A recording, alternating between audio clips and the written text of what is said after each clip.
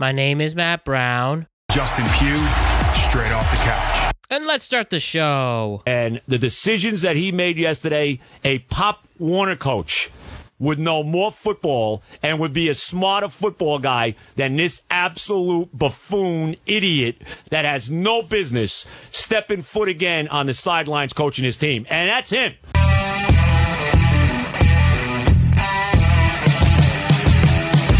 What's going on, everybody? The world is a better place because you are here to join us. My name is Matt Brown, and I am the host of the Productive Conversations podcast. What is today? Today is Wednesday, October 18th, 2023. We have a very crucial and a very good productive conversation coming your way discussing Week 6 in the NFL. And before we do that, I just want to remind you to like and subscribe to the Productive Conversations podcast on all podcast platforms and YouTube.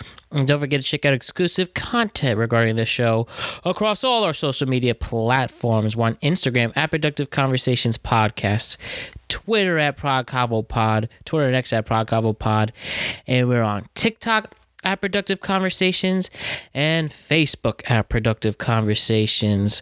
So what's the focus today? Week 6, where mostly there was a lot of unders. If you were a gambling person there's only 2 teams that actually scored above 30 points in the entire weekend, and that resulted in incredible defensive play by so many teams, like the Cleveland Browns, for instance, the Detroit Lions, the Los Angeles Rams, and plenty other examples. And we also saw a great week where we saw a lot of things down to the wire, and there was very competitive games, and it was a lot of fun to watch the entire weekend. So allow me and the crew, the Productive NFL crew, to discuss Week 6 in the National Football League. We have passed the quarter mark of the season. We have about 2 weeks until the NFL trade deadline, and we're going to check in with you and discuss each and every single game as we do every single week. So let's talk about Week 6 in the NFL. Let's talk about the fact that the final 2 remaining undefeated teams went down this weekend in entertaining fashion, might I add. And we could also get into the division races about to unfold. We could talk about teams that are looking towards the NFL draft already. And we have about 12 games to get into, analyze each and every single one of them, and then we'll make picks for Week 7 in the National Football League. So good stuff today. Nico Nocera and Bars the God are with me to discuss this past week in the NFL. So let's get to it. Bars and Nico, it's your guys' turn. Let's talk about Week 6 in the NFL and make picks for Week 7. Here we go. This is a very productive conversation.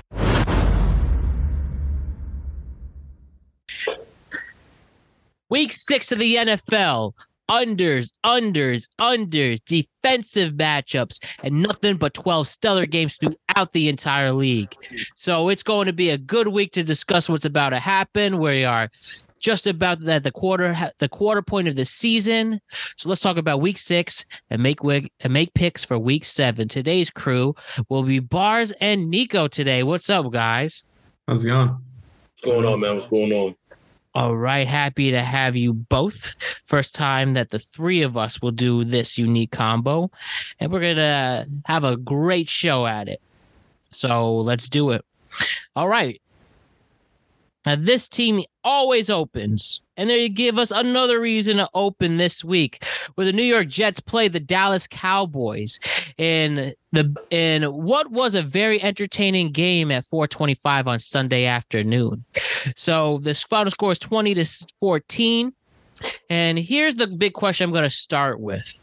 From what we saw, an okay Zach Wilson, and Jalen Hurts, who looked like he was in the headlights, a Jets stellar defense who was dominating throughout, and ultimately the 5-0 Eagles got their first loss of the season. So my first question with this particular game, was it more of the Philadelphia Eagles giving the game to the Jets?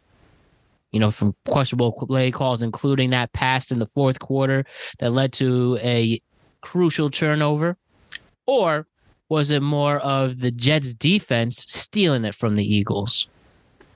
Yep, absolutely. Before getting into the question, there's one thing I do have to say real quick. First, I want to wish Hayden a happy birthday. But on top of that, Hayden and Alex both last week on the podcast called the Jets outright. So I want to give props, give credit where credit is due. They both took the Jets outright in this game. But to answer your question, I think this was more of Jets defense that is very good. This Jets defense is arguably the best defense in all of football, in my opinion. They're going to keep this team in games. They're going to make these games sloppy, and that's what you have to do when you have Zach Wilson at the helm. You have to make a game like this, have to make a game ugly. If you're an Eagles fan, I wouldn't panic. You have a very tough stretch ahead of you, which is big. You need a stretch like this coming up to get battle-tested for the playoffs and get ready for that. But, hats off to the Jets. This is the games you have to play. You play these type of games, you're going to win some football games. So, I'd like to double down. It is a really great defense, top 5. I wouldn't say the best yet, but definitely give them top 5. From what I saw from that game, I want to kind of say that you get glimpses throughout the entire game of what they thought that team would be with Aaron Rodgers. And when you see those glimpses, you also see flashes of okay, I know what this team would be like if they had Aaron Rodgers. So there's hope for Jets fans yet. This is the first week we talk about Zach Wilson. I'm going to be light on his ass. But he actually managed a decent game. He kept them in it when the Eagles kind of had the lead in the first half, but then he kind of got them down the field, kept them in field goal range, didn't take any crazy hits to take them out of the chance of putting some points on the board. I will say that the Jets' key players played. I will say that their offensive stars played. Bryce Hall brought some oomph to the ball. Everyone, who was it? Garrett Wilson had a lot of good catches. Zach Wilson actually looked, for a couple of his deep throws, he looked really good, comfortable throwing the ball. So I would say this week was probably his best week throwing the ball. Eagles fans, like you said, should be scared. They honestly kind of should be scared because it was something that we talked about last year and something that we talked about early in the beginning of doing the shows. Their secondary is kind of weak. And it's got a big problem over there. So you saw the Jets take advantage of that at some point. Attrition kind of worked in through the game. There was a lot of mess ups on the Eagles' part. Quentin Williams, hell of a player. But yeah, I thought the Jets needed needed a win, and that was the win that they needed. So now it's beating a team that was just the NFC champions, just was in the Super Bowl. I think they got a little bit of boost from that, morale boost, being such a young team that they are. No, most definitely. And you definitely make a good point on how cringy and how much this must hurt that Aaron Rodgers isn't part of the team. And, let's account for their 3 losses so far, and which includes a loss to the Dallas Cowboys. Aaron Rodgers usually plays very well against them. And you saw a loss to the why am I blanking already? We saw a loss to the Chiefs that really could have gone either way, and the defense was able to hold them accountable. And then the third loss went to get the Bill. We went. I don't have it in front of me right now, but But regardless, the point is that the Jets clearly are quarterback away, and that's what makes this all more difficult. Now, Zach Wilson played fine. I won't say he's a changed man exactly. I won't say that he is the answer, but at least he shows that he could keep you in games. And as long as the defense does above average work, then maybe they can make some type of run in the playoffs until Rodgers return. And, if we want to go in that route like a Trent Dilfer and the 2000 Ravens, or they didn't win the Super Bowl, but the Bears of Brian Urlacher defense and Rex Grossman of all people was the quarterback, Brad Johnson and Tampa with people like Rondé Barber there. I don't know if the Jets could get to that level. Honestly, maybe if the defense is that good. Well, ultimately, it's all about waiting on Aaron Rodgers. And all they could do now is just stay competitive in these games. And I'll ask this question, and it'll probably be asked for the rest of the season with Aaron Rodgers. And you saw him this past week return to the sidelines, which is a major morale boost for that team. We see him without crutches. We see him walking relatively well for somebody, who had his Achilles fall off his bone a month ago. And he's making throws. He is clearly ahead of schedule. I know for a fact they're keeping it cautious, but let me ask this for the first time in this season, and it'll probably be asked throughout. Do you actually see Aaron Rodgers playing in 2023 for the Jets? Is he really going to do this miraculous feat with who knows what alternative recovery medicine and prove people wrong, as he established and said on the Pat McAfee show a few weeks ago? Okay, so in that one, let me ask you this. How many games do the Jets need to win to at least have a wild card? Let's say to keep it safe, 9. Right? Say to keep it 9. Let's say 9 to keep it safe. The Jets win 9 games. That's 6 more games. It's completely feasible for them to win 6 more games. 6 more games. Let's say they even win 1 playoff game and Aaron Rodgers comes back. It might be a little scary. Like, it might be like we're talking about something different. Like, that team would have arrested Aaron Rodgers. Like, yeah. And medical science is ridiculous. Like, we saw what happened. Achilles tears used to sit people down. Kobe came back, though a slight shadow of his former self. Kobe came back after an Achilles tear. Like, so we got to look at that. Yeah, the only thing I'll say is, obviously, I know he's saying that his healing's going better than ever and everything like that. If you're the Jets organization, this is where you have Rodgers. You have him after this year. Maybe you have him 1 good year, possibly, and that's it. You really have to sit there and look at, like, hey, is it worth it rushing us back this year for a game that we may just make the wild card? Or do you think, hey, we should sit down and be like, let's take the year off. We showed some life this season with Zach Wilson, our offense and our defense, and let's take this confidence and build it into next year with Aaron Rodgers. That's the only thing I would wonder from the Jets. I just don't see this team without Aaron Rodgers for a full season winning. So I just think it would be more beneficial for him not to come back, not to rush back and do a Kobe, and then to take the year off, take some time off, come back better than ever, and you never know. But if you sneak into the wild card, it's going to be very tempting and very interesting to see what Aaron Rodgers is going to make himself do. Indeed, it is a very unique situation like that. And the most recent football player they showed example was Cam Akers. Tore the Achilles in 21 and in July, and played back in the Super Bowl. That was his first game back. Again, we don't know exactly what Aaron Rodgers is doing. All we know is that he's ahead of schedule. He's a madman, but I'm always a big fan, and I hope he pulls it off. And we will definitely follow this situation throughout. The Eagles should be fine, and we'll talk about them when we talk about the picks in their game against Miami. So we'll go from there. The Cleveland Browns knocked off the other undefeated team this week. The San Francisco 49ers went in at 5-0 and fell to the Browns without Deshaun Watson.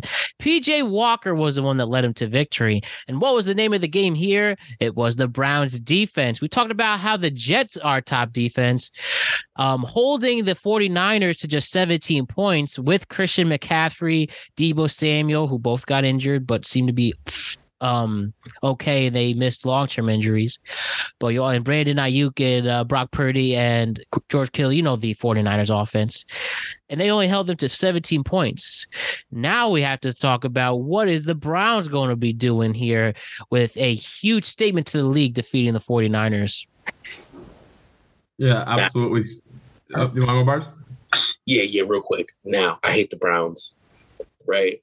But I think Brock Purdy is not that guy either. I think they got hyped with the Tom Brady hype, and he had a good season last year or whatever before he went down. That game, if you kind of watched it, showed you something. After Christian McCaffrey went down, no Deebo Samuels, Like, it literally showed you Brock Purdy is okay. He's not as prolific as these guys are trying to make him out to seem. Like, he don't got his weapons. He not going to play. Yes, he was going up against a good defense, but it's PJ Walker going up against their good defense as well too. And I'm watching that game, and I'm just like, yeah. I commented in the group chat. I'm like, yeah, 49ers. Like, what is this? Like, Purdy ain't nothing. Like, I'm looking at it. I don't really think I heard Myles Garrett's name called too much. I got to go back and look at the highlights and stuff. But overall, what is it? Fuller? Yo, that defense was looking phenomenal. Like, yesterday against the 49ers. And it exposed what I've been saying about Purdy. I know I did say that, he was looking real good one day, but I'm going to have to go back to my old ways and double down and say he's not the guy. Like, and I said it, I think I said it before. When McCaffrey goes down, we'll see how good he is. They literally structured their entire offense around McCaffrey to the point where they almost could not even fucking operate after the guy went down. Yeah, Bars, I'm going to be honest. I completely disagree. I think this has nothing about Purdy's legacy, nothing about him. These games happen. Browns are another team I think is similar to the Jets, where they're going to have to play sloppy football games, play great defensive games, and sneak out some wins. I think the Browns coming into the year had the most underrated defense, and they've been proving that through the first 6 weeks of the season. Now, what I will say is, look at what the Jets did to Mahomes a couple weeks ago. Look what they just did to Jalen Hurts on Sunday. Browns defense is in the same category, in my opinion, and they're doing this to Brock Purdy. I think it is nothing to panic about. The kid has been unbelievable in the regular season. Before he was hurt in the playoffs, he played great, played stellar. It's a game. It happens. Everyone's going to have a bad game. It's like cold day. Everything's going to happen. It happens sometimes. Cold day in Cleveland. I think this team is completely fine. They have nothing to worry about. George Kittle had 1 yard. What's that? George Kittle had 1 catch, 1 yard. It happens. The Browns have the game plan. It's a game that's going to happen in the year. You can't go 16-0 in this league, 17-0. It's nearly impossible. You are correct, but you can't have a top 3 tight end and give him 1 yard. Like, you're all of a sudden your workhorse goes down, and then all of a sudden your production goes down for the rest of the game too. You got to look at it. No, every game can't be 8 receptions for 100 yards either. That was the point with that secondary, that they held him down.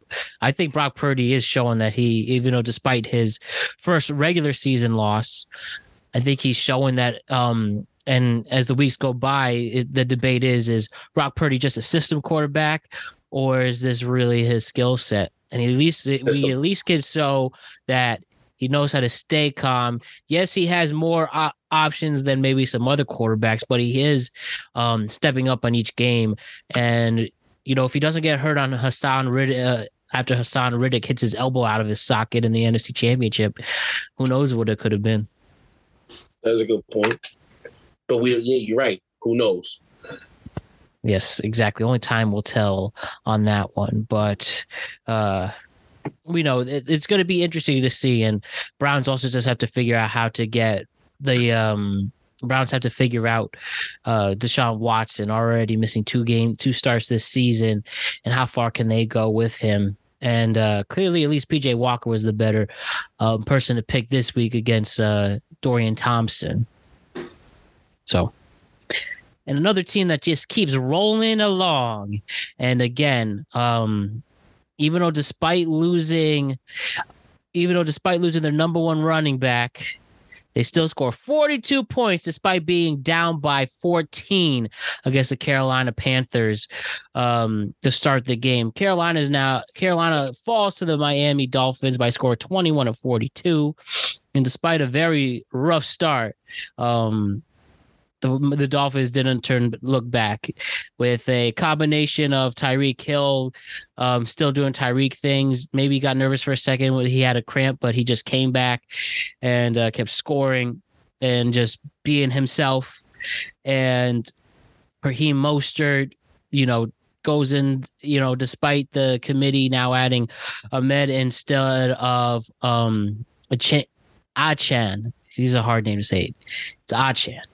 Without Chan being out for multiple weeks, it looks like Ahmed comes in, and the running back by committee doesn't look like it changed whatsoever. So the Miami Dolphins offense is just still rolling along, and we could see, I mean, this is going to be an interesting challenge against the Eagles, but we will get into it again with the picks. But how about just the Dolphins continuing to just not lose a beat after losing their number one back? Yeah, no, absolutely. They're playing phenomenal. Arguably the best offense in all football. Definitely at the moment. Speed kills. Speed kills in any sport. Speed especially kills in football. This team's quick. It's hard to keep up with them. Their offense is great. McDaniels knows exactly what he's doing, calling these plays. He gets his playmakers in space, and you can't run with these guys. The only thing I will say that concerns me is you went down 14-0 to the worst team in the NFL, arguably.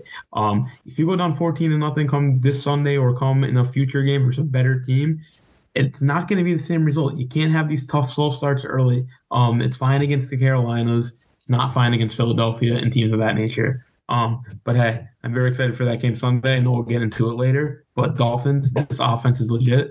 Tyreek Hill's going to do what he said. He's going to get 2,000 yards. I think he's like 120 something shy from 1,000. And we're in week 6. It's unbelievable.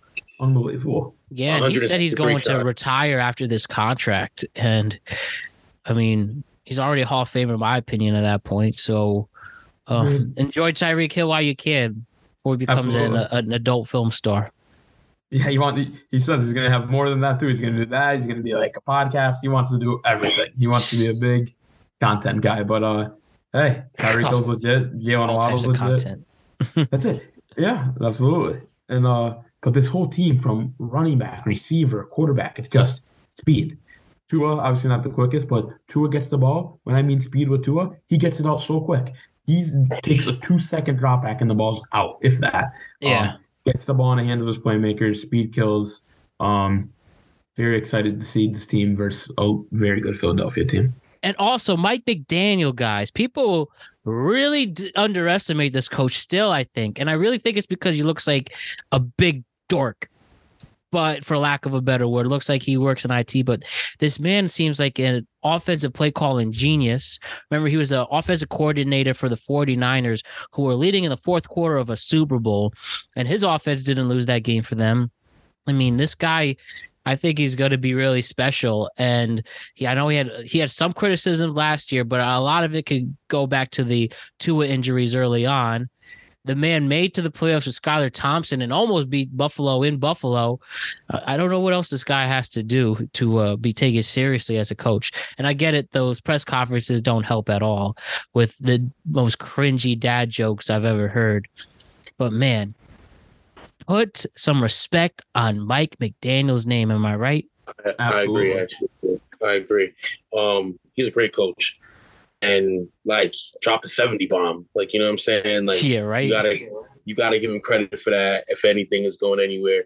And I think you're 100% correct. Speed kills. Just a fast fucking team. I disagree though with if they trail.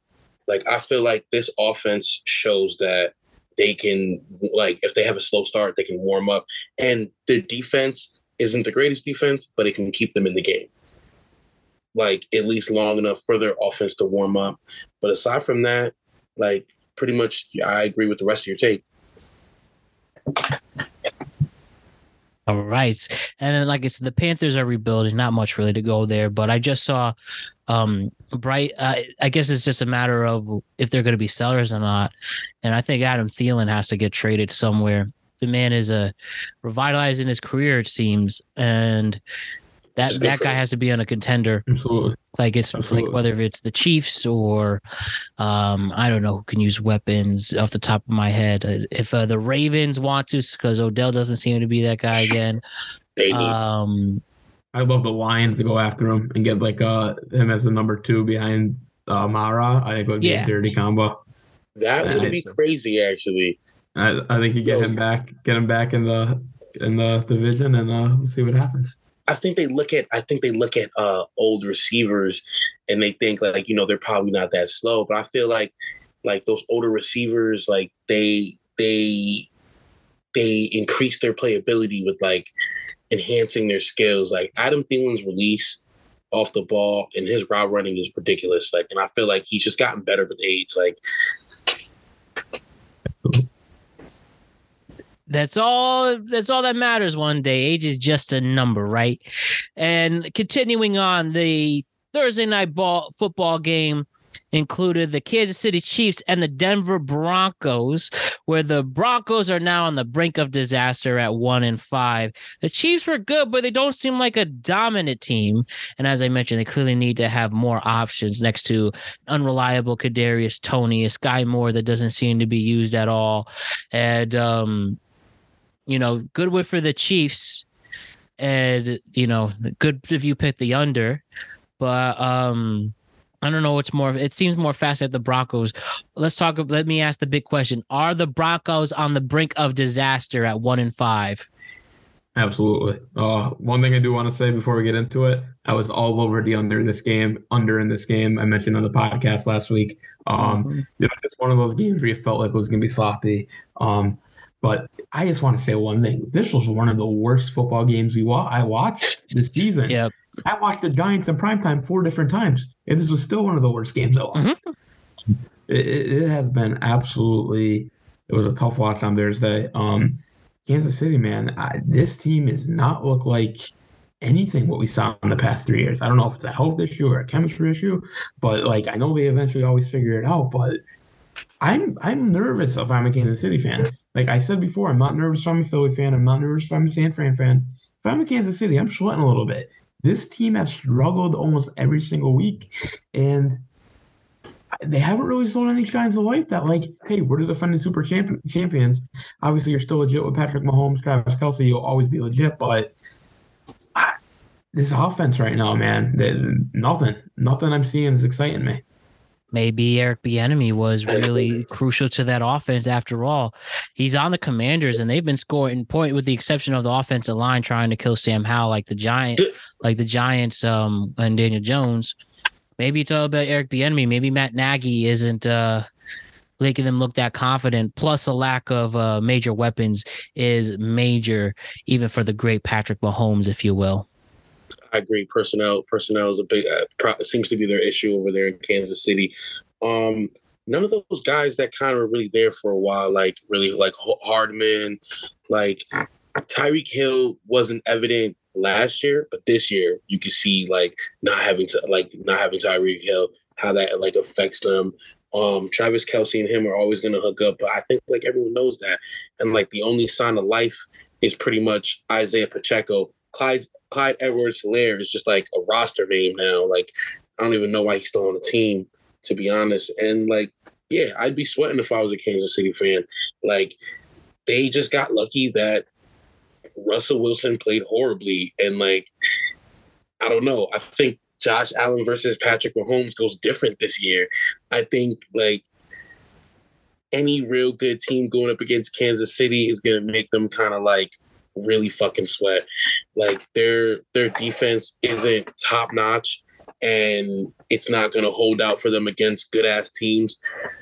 Their offense is just really underwhelming, just completely underwhelming. So I don't see that. I don't see the Kansas City Chiefs and not even the AFC Championship talk this year. Yeah, I mean, I going back when I said I think they could figure it out, and we'll get there. The one thing in this game that I forgot to mention that really was unbelievable is Kansas City's red zone offense, awful. Couldn't punch the ball. You were getting down there, you're getting yards, but you couldn't punch it in.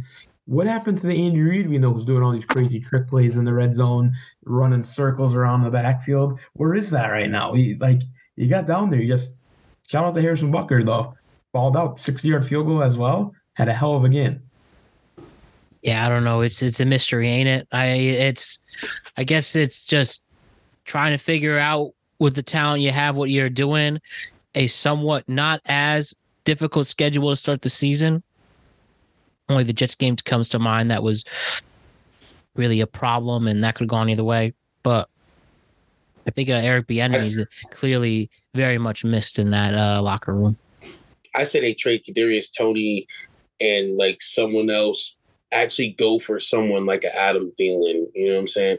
Actually go for someone who's going to add some explosiveness to their offense, and they can turn this around. Yeah. I have Jake the annoying Chiefs fan I always talk about, where he doesn't want Thielen. I don't know what he suggested Brandon Ayuk, as if San Francisco will give their number one receiver like that. Yeah, great thinking, idiot. And I tell him this, by the way, in person too. I don't just sit talk right there. And he just clearly, I think the Chiefs would be in a much better position if they really had better skill at the wide receiver position. And ultimately, we'll see what happens there. Yes. Monday Night Football. The Dallas Cowboys just sneak a victory against the Los Angeles Chargers. Man, it doesn't seem like Herbert can win in the big game. Am I right? Yeah. Yeah. He doesn't seem that clutch. I did not feel confident at all that Justin Herbert was going to go down the field against a pretty good, even though beat up, Dallas Cowboys defense. And definitely the Cowboys try to keep it close for them, but they weren't able to seal the deal ultimately. I like Herbert. I think this is just a game that you're playing against another great defense. Got a lot. Michael Parsons is a freak in his face multiple times. It's going to happen. And that middle finger on his non-throwing hand was really bothering him. You can tell last night. Mm-hmm. Every single snap he took, under center was uncomfortable. He was in a shotgun most of the night, but you can just tell how much pain he was and how he was running different to avoid that. So I do think that played a big factor. The reason why I disagree, 2 years ago, I remember that drive against the Raiders. It was to make the playoffs when they could have ended in a tie. That was the only time besides last year, obviously the choke job to Jacksonville. But before we get into that, I think Herbert really showed that he can ball out with the best of them. Last year in Jacksonville, obviously the choke job by the whole team, I think was more of a Staley issue than anything. But no, I don't think anyone has anything to worry about Herbert. It was a tough Dallas football game. You were right in there. You can battle with the best of them. The only thing that sucked for the Chargers is you just don't have a home field. You can't even call that a home game last night. There's more Cowboys fans there than there was Chargers, and that's ultimately going to play a factor for you as well. But I think this team could make a run. This team was my prediction before the season to win the AFC Championship, and I still think they will get there. I'm gonna disagree. I agree with you. I'm as far as being a Herbert fan, because I am a good Herbert fan. I'm a big Herbert fan. He's got a strong arm. I feel like we got to stop giving him so much leeway sometimes. We really got to call him out. We really got to start calling him out. He wins some games and some of them are big, but it's you should be Josh Allen, and you should be Herbert's talent. He should be dropping 70 at least one of his games, blowing a team out. You know what I'm saying? The talent around him. That defense is pretty much keeping them in a lot of those games. Without JC Jackson, he down, but or gone. Fucking the rest of them, Asante Samuel Jr., Khalil Mack, they're keeping these guys in games. And then he's I don't know, 3-and-out sometimes on shitty situations, letting teams stay alive to a point where they're fighting for it. They shouldn't have been fighting in Vegas. They were up. If you can go back to that, that was basically a choke as well. They were up. There shouldn't have been a fight against Derek Carr. Come on, man. I don't know. I disagree.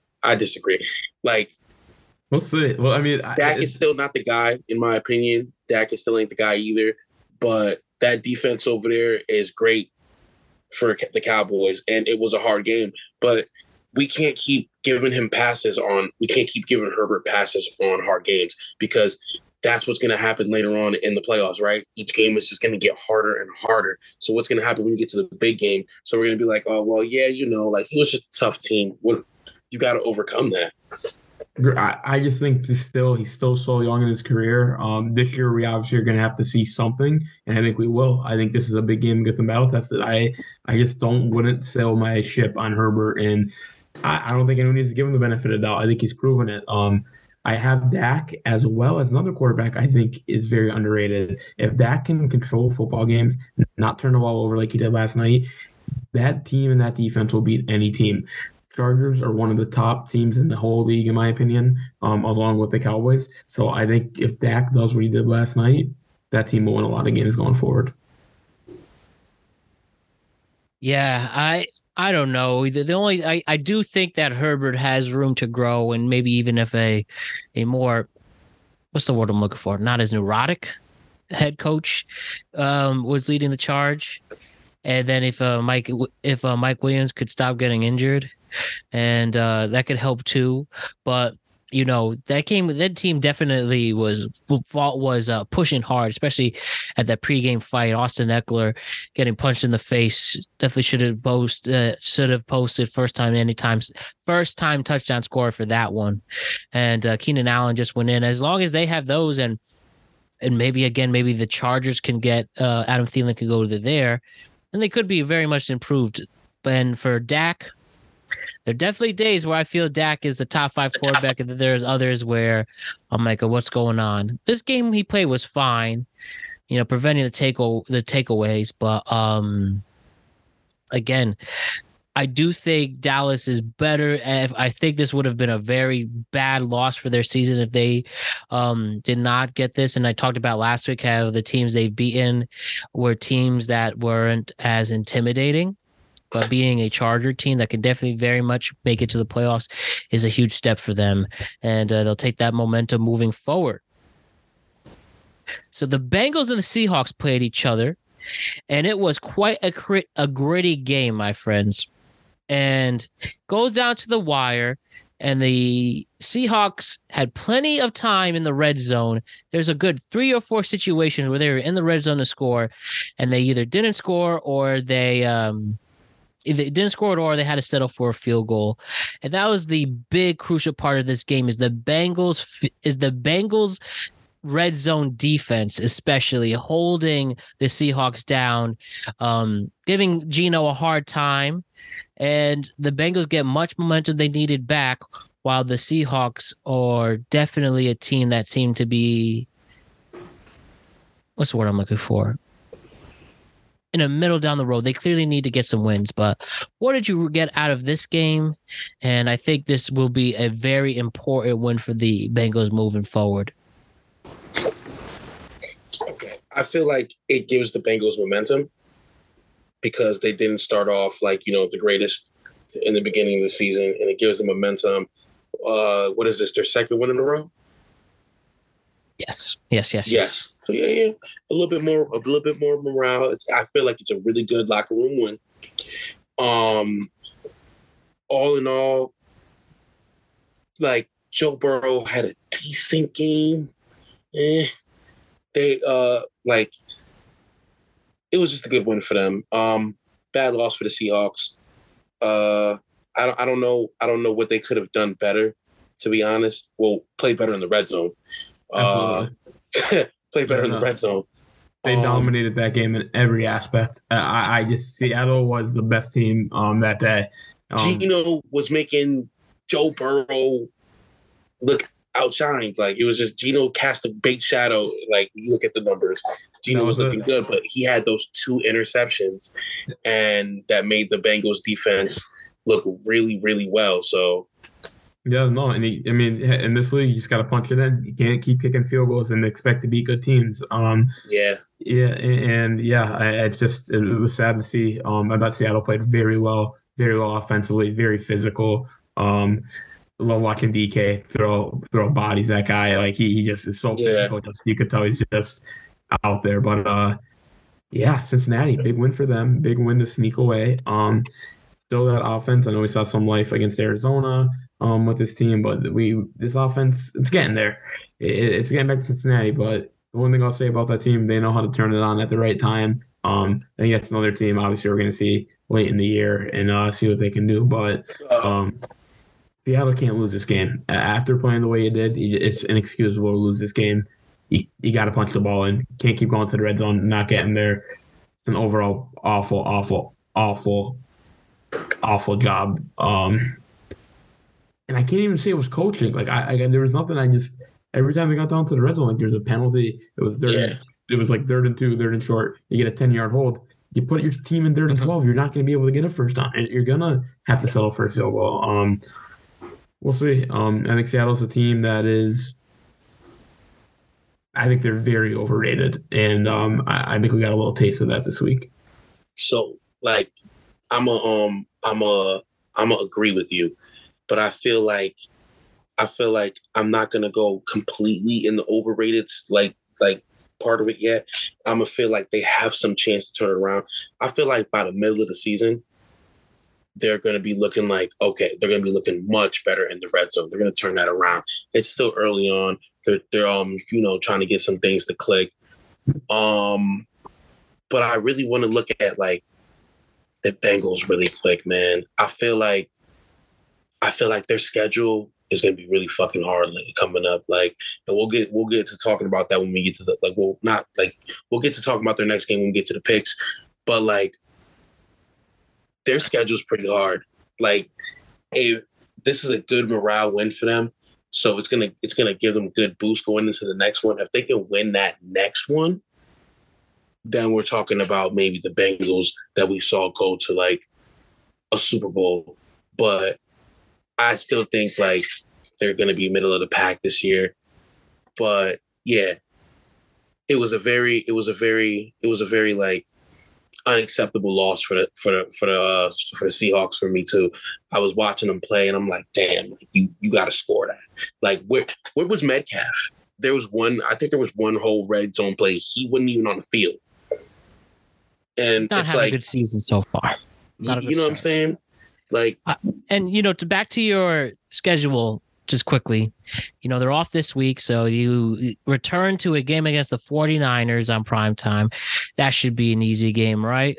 Then we have the Bills, the Texans. That is not a team that's going to be an easy win. We have the Ravens with the crucial division game. The Ravens are putting it on. The Steelers, Jaguars, Colts. Yeah, Bars. It seems that it's not until mid-December where they play a team that is under 500. So, I mean, the Colts seem to be the next relatively easier game, but Bengals really need to step up. But if they can go out of this stretch at least 4-2 in the next 6 games, then you got something there.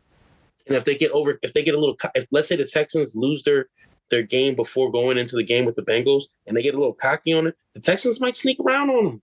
That's going to be a little tough game. CJ Stroud is showing it, and that defense is actually really good, man. Like, the Texans have a legitimate future ahead. Yo, they're coming strong. They're coming strong. And speaking of the Colts, they lose 20-37 on the road against Jacksonville. Looks like Gardner Minshew is going to be the quarterback for the rest of the season, but the Jaguars, who won their 9th straight game at home, keeps eating teams up, getting the points, whether on the ground with ETN or Trevor Lawrence, despite getting a nerve-wracking knee injury, but he looks like he's going to be okay. But the Jaguars starting to improve mightily at the right place at the right time. And my question about between these two teams, if you're the Colts or Gardner Minshew, can you still make a run with him? I think definitely yes. Gardner Minshew's a good quarterback. He could start in this league. Seems to have a good rapport. Jonathan Taylor's back. Michael Pittman, if used correctly, can be a top receiver in this league. Absolutely. They have a pretty good offensive line led by future Hall of Famer Quentin Nelson. I think Gardner Minshew is going to, as long as the defense, they may have some issues there, some questions, they could at least stay competent for the rest of the season. Yeah, no, I agree. Hats off to Jacksonville. I really do think Jacksonville is just proved their eliteness in this game. But I think the Colts are definitely a team that can sneak into a wild card. They're a team that can win these dogfight games. They're a team that if they just pound the football, can win games. Minshew has experience, so if Minshew just doesn't turn the ball over, does what he has to do, and is consistent, I think this team can definitely win games. But I do want to see out Jacksonville, man. This team's good. ETN, the line's blocking. Trevor Lawrence looks amazing. I know we did get hurt late in the game, I don't know what his status is upcoming, but I did know something happened. But yeah, this team just getting better and better week in and week out. Christian Kirk was really involved. They just have so many guys like Evan Ingram. Really, they're just getting everybody involved, doing what they have to do. Yeah, this is a team that I would not want to see come playoff time. But to answer your question, like I said, I do think the Colts could definitely use Pittman. Right, Pittman was very underrated in my opinion going into the season, and for like a lot of people, like not from just a fantasy aspect, but from as a player aspect, I thought Pittman was one of the most underrated wide receivers and didn't get the credit he deserved. And Minshew seems to like him, and I think that they're going to have a Bill connection, and the Colts could sneak into a spot later on. So, I mean, I don't know, man. I don't know why everyone's so big on Gardner Minshew. Like, the man threw 3 interceptions. He did like, I don't know, I guess, I don't know. Hey, I'm just not as big. Mitch's could be pretty accurate. A couple of he was able to ironically be a very good quarterback in Jacksonville when needed. Yes. And I think he's just a solid backup in this league that you need someone to step up. Like a Case Keenum and Nick Folk. Well, pretty good solid stuff there. Well, I feel like, Gardner got to show me a little bit more. Because I feel like in those games, where it's like, yeah, like he's looking like he's gonna get them to win, he'll throw a big ass pick, like at the worst time, like the momentum swing, like this is their chance to like start dragging momentum. Gardner will throw a pick. I like the Jaguars. If I'm correct, I call them to be the AFC champions this year. Or in the AFC Championship. I think that's what my pick was. Like those sneaky devils. They're punching the ball in, like you said. No receiver had over 50 yards. Like Christian Kirk only had 49 yards, but he had a touchdown. Strange had a touchdown. He got in there. He had some big catches. Evan Ingram, I think we keep talking about it every once in a while, but he fits in this Jacksonville system better than he fit in that New York system. No offense, Matt. But like Calvin Ridley, him being back, he looks really good. Like people forget he was a good receiver, like period. But like Calvin Ridley looks really good. ETN, explosive ass player. You know what I'm saying? Like they're looking really, really good. Honestly, they kicked a lot of field goals. That is a little worrying. Because that lead looks a little bit more blown out than it really is. Because if you kind of really look at it, Lawrence only had like 2 touchdowns. Etienne had 2 himself, but he ran for like 55 yards. So, I mean, they got the job done. So I can't really be mad. They literally got the job done. But like when they come up against tougher teams like your Cowboys, your 49ers, they're going to have to do a little bit more than that. All right, let's keep it going.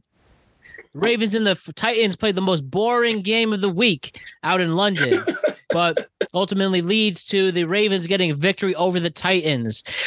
Solid 24-16 victory. What do we have to say about this game and these two teams right now? Yeah, I think the Titans are in big trouble with Malik Willis coming in late in that game. I'm not sure what Tannehill's status currently is, but you're not going to win games with Malik Willis at your quarterback playing. He's not good. He's not good. He's not good. Yeah, not at all. And Derrick Henry, man, got his yards in this game, had a couple of massive plays. Touchdown. Was really upset from a betting perspective. The Titans couldn't punch it in at the end there to cover this game, get them 5.5. They had to settle for the field goal to make it a 1-possession game. But, yeah, I think the Tennessee Titans are in big trouble. I still don't think this game was worse than the Thursday night game. Definitely a tough 2 back-to-back games from the NFL to show the Broncos on Thursday and this game on Sunday morning. But Baltimore, they're a team that wins these type of games. I feel like Baltimore's always in a game, and they're really not blowing teams out at the moment. Well, yeah, we'll see. We'll see what happens going forward. Going to win by the Ravens, and coming back, we'll see what it looks like when they come back to the States. Right. Derrick Henry should get traded too. But first, let Bars continue his point. Yeah, definitely get that. I'm gonna agree with you real quick because you just touched in there. Definitely get Henry out of there. I don't want him to waste his career over there. DeAndre Hopkins. Did we talk about him being one of those like off-season pickups that like did nothing? Throw him on that list too. Like you know what I'm saying? I thought he was gonna be a lot more like explosive over there. I thought he was gonna be a big piece. Thought he was gonna contribute more to their offense. Not really at all. The Ravens, Lamar Jackson was Lamar Jackson. You know what I'm saying? And the Ravens were the Ravens. Like, I don't know. It was boring, very underwhelming. Like, I don't really got much to say about that game, to be honest. Get Henry out of there. Like, I would be very worried for the Titans as a franchise. Like, I don't know. Like, that shit's not looking good over there. Malik Willis, I don't know. That was a bad pickup. Yeah. Well, for teams like the Buffalo Bills, the Kansas City Chiefs, teams that could really use a solid running back, and why not have this future Hall of Famer who this year particularly has shown that he's still got plenty left in the tank at his older age for a running back.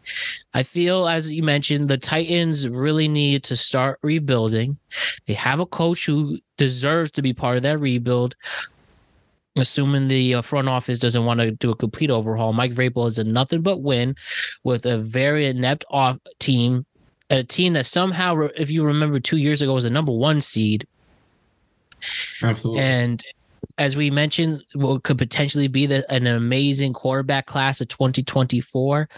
One of those players could step in and start a new legitimate reign in Tennessee. And having said that, too, give Derrick Henry his flowers and send him to a contender. And whether that is, those are the two teams that come to mind, I think, would make the most sense, the Bills and the Chiefs. And maybe even the Bills, what makes a little more sense. They have never had an established running game whatsoever during the season. Or if you want to put a running during this Josh Allen, Sean McDermott era, never had an established running back. I guess James Cook is playing a little bit better, but you can put him in there for running back by committee. Or again, if you want to put the Chiefs with Pacheco and McKinnon as running back by committee, I think Derrick Henry can be a valuable asset coming into the trade deadline, which, by the way, is 2 weeks from today. Keep that in mind. Yeah, I like what you said. I think this team, if they continue the year that they're having, they get a quarterback. They straight up get Caleb Williams that everyone wants. I think that's somebody that can come to this team and really take this team by storm. I think they have a really good team. Derrick Henry, a very underrated defense. And I think this team is just a quarterback away. Ryan Tannehill is not it. And I used to love Tannehill. I used to be a big Tannehill guy, but he's at that point in his career where it's like, it's time to move on. I have a lot to say about Caleb Williams tomorrow with the disgusting loss to Notre Dame. And then the story that came out that he allegedly wants part ownership of the team that drafts him. Like, who the hell do you think you are saying that? It's unbelievable. I do think, though, we'll get into it tomorrow. I get excited with that. Yeah, I do think we'll save that for that. The next Patrick Mahomes. What? Okay. All right. Keep that energy up for tomorrow. But for focusing on here, there's a very unique situation. Tennessee believes having a new stadium. A new stadium is being built right now. So you get ready for that with a good brand new era. And too bad we're missing Mr. Rinelli on this, but I think the focus will be on the losers in this matchup. The Raiders hold off the Pats despite losing Jimmy G to a back injury. And, oh, man, those are not good. But at least we had Brian Hoyer come in and hold it down in a solid victory. Jacoby Myers sticking it to his old team, letting him go, and now he's turning into one of the best receivers in the whole league. So having said that, the Patriots, hear my words, everybody. After 6 weeks, the New England Patriots are 1-5. Now, it wasn't as embarrassing and devastating as the past 2 weeks, losing to the Cowboys and the Saints by over 30 points in each game. Someone kept it close, but again, Mac Jones just is not it. keep him going. I mean, I love it when Boston sports fans get a lot of bullshit thrown their way. But the Patriots, talk about a team that really needs to restart. Like, oh my God. I mean, we keep beating a dead horse week by week, but wow. What else is there to add to the past debacle that we haven't done already? We already did 2 straight weeks of clips against them. But they're only they're not even adding to it. What a mess. Yeah, this team just flat out stinks. Top to bottom, this team is just terrible. I don't think it's as simple as that sometimes in your analysis. That's it. It's just, there's nothing else to say besides this team is a bad, bad football team. Don't think it really has anything to do with coaching. Don't think it has anything to do with necessarily Mac Jones. I just think it's everything as a whole. It's Mac Jones, who's not a great quarterback and a young quarterback, mixed with bad receivers, with bad offensive line, with a not so great defense, which it's not terrible. Their defense is like, it's okay for sometimes. In this game, it was all right. But, yeah, and I was very happy to see Vegas go with Brian Hoyer when Garoppolo went down, as 2 weeks ago that he went with the young kid. But Aiden O'Connell from Purdue. Yeah, and I think that was the wrong decision then, and I think they made the right decision yesterday. He came in, or Sunday. He came in, didn't turn the ball over, was consistent, did what he had to do, fed Josh Jacobs, won the football game. Definitely think Jimmy G, do you know what the status is on him? So I do believe he is questionable going into this next week, but back injuries are underratedly the worst injury a player can have, I think, in any sport. They're just never the same if you truly hurt your back. Like, look at Larry Bird, Don Mattingly, for example. So the status is unclear. He's questionable for week 7, but man, I really hope it works out for him because it could be bad. Now, Josh McDaniels did say on Monday that they at least dodged a bullet regarding any big internal injuries, at least no, broken discs or a lat being, or, lats or middle back being dislocated there. So maybe it's just a spasm thing, but he's at least questionable for now in the injury report. Yep. But I do think he'd be a better option if they could start him, but I don't know, who do they play this week? And if you don't mind me checking right now. So the Las Vegas Raiders are going to play the Bears. So maybe this is a good week to take the week off, honestly. Yeah. On the road too, so we'll see what happens there. So, Bars, do you have anything to say about the Patriots?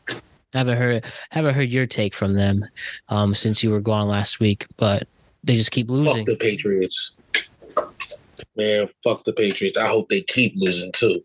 I agree with you. I hope Boston sports fans keep getting what they deserve, because they deserve L's, and they should take as many L's as they can get. And this is a nice one. Mac Jones was never it, dude. I don't even know how he made the top 100 that year. Listen, the Raiders, they just, I don't know. They're actually a solid team. I can see them doing something. So that's pretty much my take. Just fuck Boston. Let's go. Yeah, good win for the Raiders. See, I disagree. The only thing, I don't know if it's a Connecticut thing. I don't know what it is, but I'm by no means a Boston guy, but I love greatness. And that city was just greatness over the past 15 years. So I don't have anything bad to say about the organization. I just think it's time to rebuild, and your team flat out stinks. I just lived in Boston. I lived in Massachusetts for a really long time. So I hate Boston sports fans because they just think that their teams are just the greatest teams ever. I just think, you want to talk about fucking fanatics, Boston sports fans. It's that's why LeBron hates going to Celtics, going to Boston. You know what I'm saying? They're just the worst people ever. Love it. I love the heart. I don't like Boston fans. I grew up with Boston fans. So like I said, me and Bars are we're in Southwest Connecticut. So that is technically a depending how you look at the map, it is part of the tri-state area. It is an outer suburb of New York City while also being physically in the state of Connecticut. I say once you pass New Haven, it's all Patriot country there, mostly Patriot country in Boston.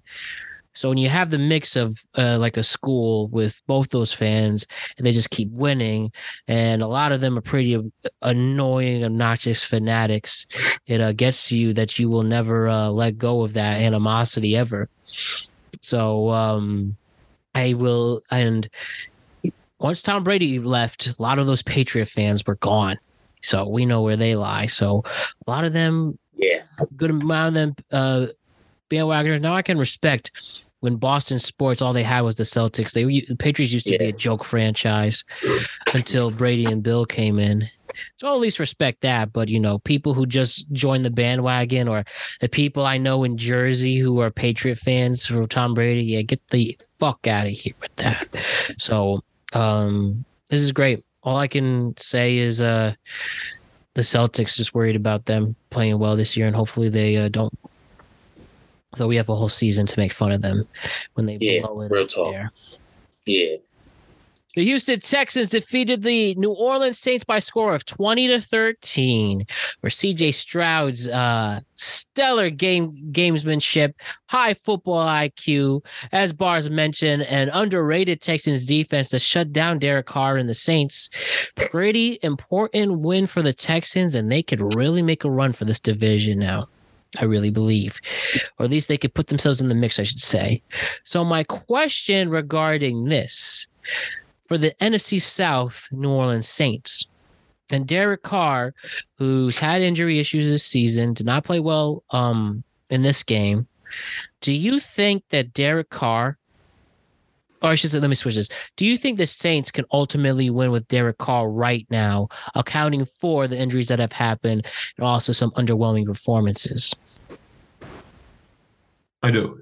I think they definitely come with Derek Carr. I think they got playmakers on this offense that Derek Carr just needs to get the ball. Kamara was very involved. You got to keep giving Kamara the ball. You got Olave, Michael Thomas. Just got to keep getting these guys the ball and win games. One thing I did want to touch about, though, with C.J. Stroud is C.J. Stroud what we thought Justin Fields was going to be? C.J. Stroud is unbelievable. This kid's a winner. He doesn't turn the ball over. The interception that he threw in the first quarter, he ended up getting the ball back on a script, which I thought was hilarious. But I really do think C.J. Stroud is what we always thought the Ohio State quarterbacks were going to be in the NFL, and they just never were. And I really think Houston is going to continue to keep playing. But like what Bart said earlier, the defense is very underrated. This defense could play, and they can battle with the best of them. Saints, another team, weak division, still are going to compete for that division crown. Derek Carr is somebody that I like. He's somebody that has experience, and he's somebody in a tight division race come late November, early December. I'm going to want as my quarterback in that division. So, I'm going to start my take with asking you what deemed his play bad to you, Matt? Repeat that one more time. What deemed Derek Carr play bad to you? What team did Derek? What? No. What? Like, why do you think he played bad? I just felt Derek Carr was underwhelmed. I felt the Texans pressured him. I thought he had issues trying to get to his weapons, but I also think he's still lingering from a shoulder injury, and he's not playing to his full potential there because of that. Okay, so I just wanted to ask you before I got on my Derek Carr take. Can I say one thing too with the AC joint issue, which Anthony Richardson had the same injury. Anthony Richardson's taking the rest of the season off, it seems. And Carr had a similar injury. Now, again, I'm no medical expert. It seems that it must have been more severe, but I bring it up because maybe that can be a factor into it. And like you said, I mean, I see a lot of quarterbacks, even a lot of players, they try to come back from injuries early, whatever it is. But I feel like Derek Carr shouldn't rush this one back. You know what I'm saying? He should actually like relax. But what it is that the Saints don't really kind of have a good backup quarterback. So like they got Taysom Hill, but he's not really a quarterback. But you see what he did in the receiving game that game. Like, he was pretty good over there. So like but he's better fit in the rushing and the receiving game. But like at the same time, I'm not a big fan. But the reason why I asked for it is because I'm not big on Derek Carr. I never was big on Derek Carr. I wasn't big on him when he was a Raider. I'm not big on him when he's a Saint. And I'm gonna go as far to say is no, I don't think that they can win with Derek Carr. Like, I don't think that he's going to properly utilize his weapons. Like, he's got Mike Thomas over there. He's got he's using Chris Olave, but he needs to keep giving, like, Kamara's back. So now that he's back, keep giving him the ball. Let's see. You know what? Before I say that, let's see 2-3 more games. But I'm gonna just go with, I don't think that he can. I don't think that he can do it for the Saints. I feel is Jameis hurt or is like Jameis is there. Is he hurt or is he healthy? He's good. I feel like they should really let him get more snaps. Like, but he's not consistent either. But I don't think they honestly they can't win with either guy. Honestly, really. So I don't know. The Saints got to look into getting a better quarterback. That's how I feel about it.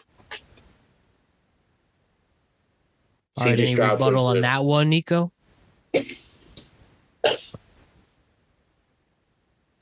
Sorry, yeah. All I'm gonna say is at the end of the day,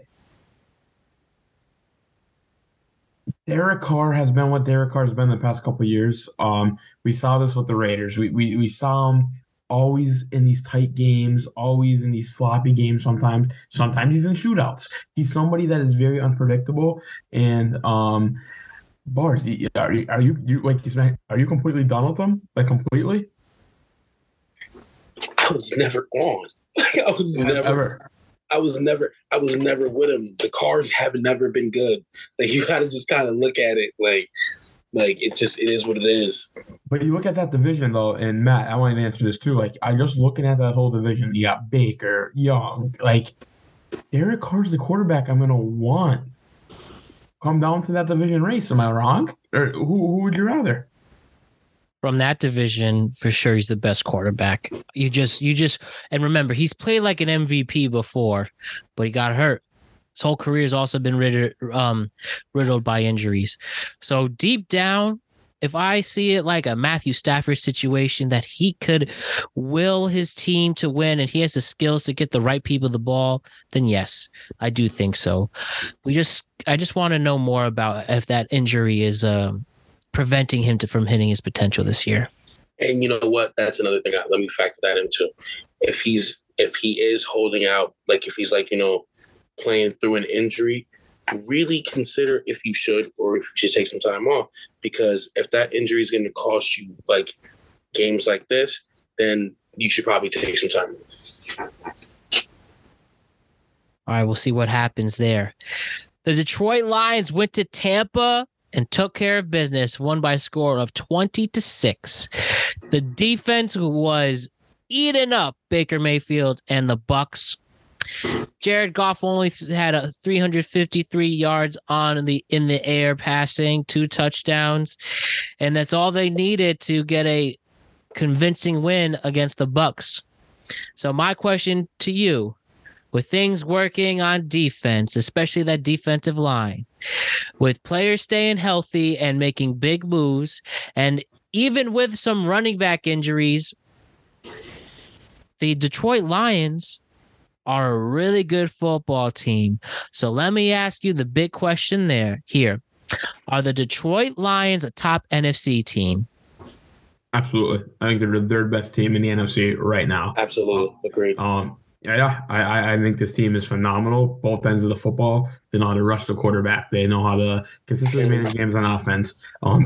This week was a little bit concerned. We couldn't really see them run the ball for the first time all season. But still, Jared Goff made up for it, throwing 300-plus yards and absolutely balling out. Defense just dominated. My biggest takeaway from this game in general, though, was Baker Mayfield was the Baker Mayfield that we all know and love.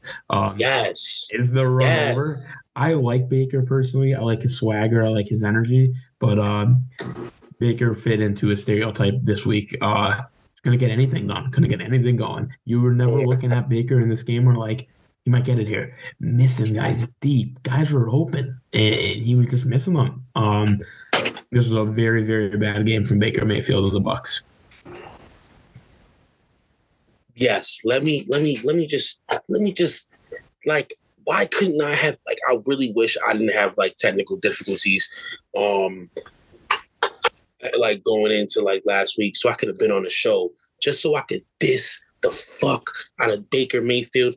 And I love the Lions, actually. I'm really big on the Lions in the NFC, and it's been a growing trend. They've been a growing trend for me, and I think you can see that like through our past shows. But like the Bucs, they really thought Baker was going to do it, and like you said, he fit a stereotype, and that stereotype is he's not good.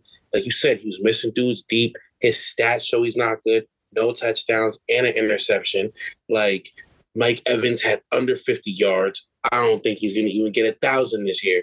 So it's not looking good over there. The Lions, like you said, their defense, they're getting pressures, getting to the quarterback. Amon-Ra St. Brown looking really good, 124 yards. Really good. Like, is he like what, top 5? Is he a top? I didn't look, but is he a top 5 receiver right now? Like Jared Goff is looking. He's looking like his good days in Los Angeles. You know what I'm saying? He's looking like glory day, like Jared Goff. Like, and I'm not a big Jared Goff guy, but I'm not totally against him either. This was a good game for the Lions. Like, it was a nice paced control game. Like, if you look at the spread, like, all right, like, like they paced it through the first quarter, field goal, touchdown second quarter, touchdown third quarter, field goal third quarter. They just kept the lead, won the game. Defense did what it had to do. It was just a good game for the Lions. Baker showed what I always thought Baker was going to be. Garbage can. He was garbage can on the Browns. Like, yeah. So yeah, I'm done. Ran over. I know, guys. It's that's what's great about this league. There's something always new. You really can't predict 100% what's going to happen.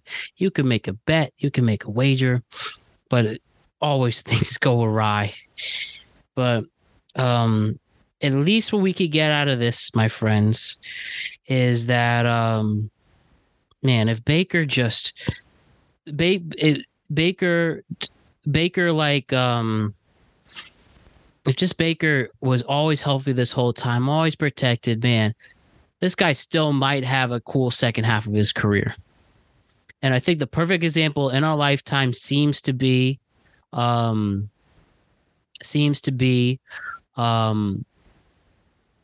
Stafford as a guy who, always had a good career but never got to the other level.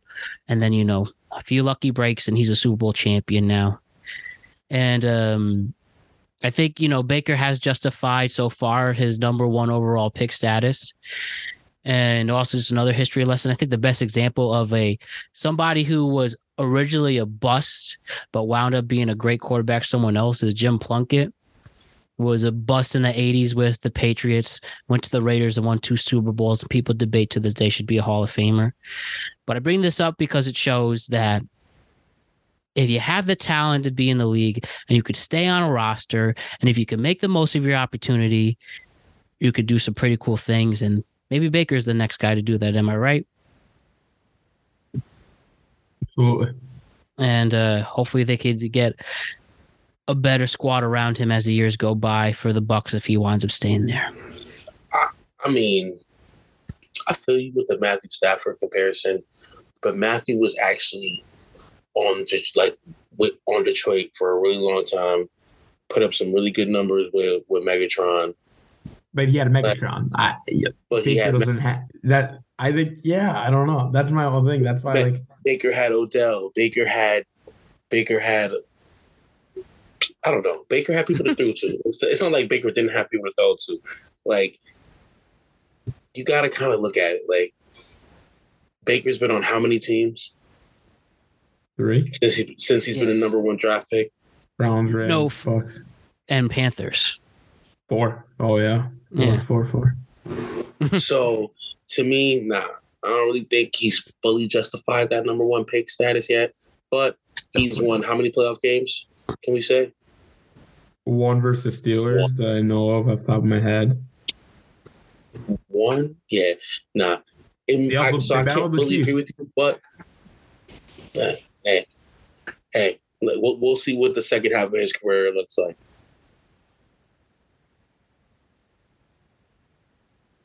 Yeah. What a world, guys. Am I right? I want to talk about, as we talk about the Rams defeated the Cardinals by a score of 26-9. Cooper Kupp came back, and he was playing like Cooper Kupp. How about that? And, Cards are rebuilding. Kyler Murray's is allegedly going to start practicing this week. It's a good chance he comes back there, but we know that they're figuring themselves out. But the Rams, they might be able to compete for this division. Yes or no? Definitely. This Rams team going into the year, like we mentioned a couple weeks ago too, wasn't really on anybody's radar. This team is very, very good. They're very, very talented. I do think that Arizona is the worst team in all of football. But I do think with a healthy Cooper Kupp, the connection that Stafford and Puka have now, Tutu, Kyron Williams, Aaron Donald on defense, this team is good, and they're a team that could beat Seattle. I don't think they're going to do anything for division. I think San Fran runs away completely with the division itself. But I do think this team is a team you don't want to see in the divisional round or in the wild card round of the playoffs. Is a team you don't want to see. So, yeah, I like this Rams team right now. Cooper Kupp back gives their offense more explosion. Puka wasn't really that included in this last game, but we'll see what's going on for the next couple of games. These next couple of games for them, they got the Steelers. That's a really good defense. Offense is not too high powered. They got the Cowboys. That's an even better. That's an even better defense. They got the Packers, Seahawks. Like their schedule isn't too crazy, but they honestly, they could take that division. So I agree with you. All right, guys. So we have the Minnesota Vikings winning by a score of 19-13. And Cousins leading the way. Unfortunately, Fields got hurt in this game, but even though in this battle of mid where these two classic franchises don't seem to be going anywhere, it was just kind of there, I guess. The only thing I can talk about here is Kirk Cousins said he will not drop his no trade clause. He will stay in Minnesota. He truly is a family guy. I respect that. I mean, it doesn't seem like the Jets wanted to trade for anybody anyways, but yeah, there's not really much to talk about with this game. I just hope Justin Fields is okay. And respect to Kirk Cousins wanting to stay in Minnesota, I guess. They are not going to go anywhere without Justin Jefferson.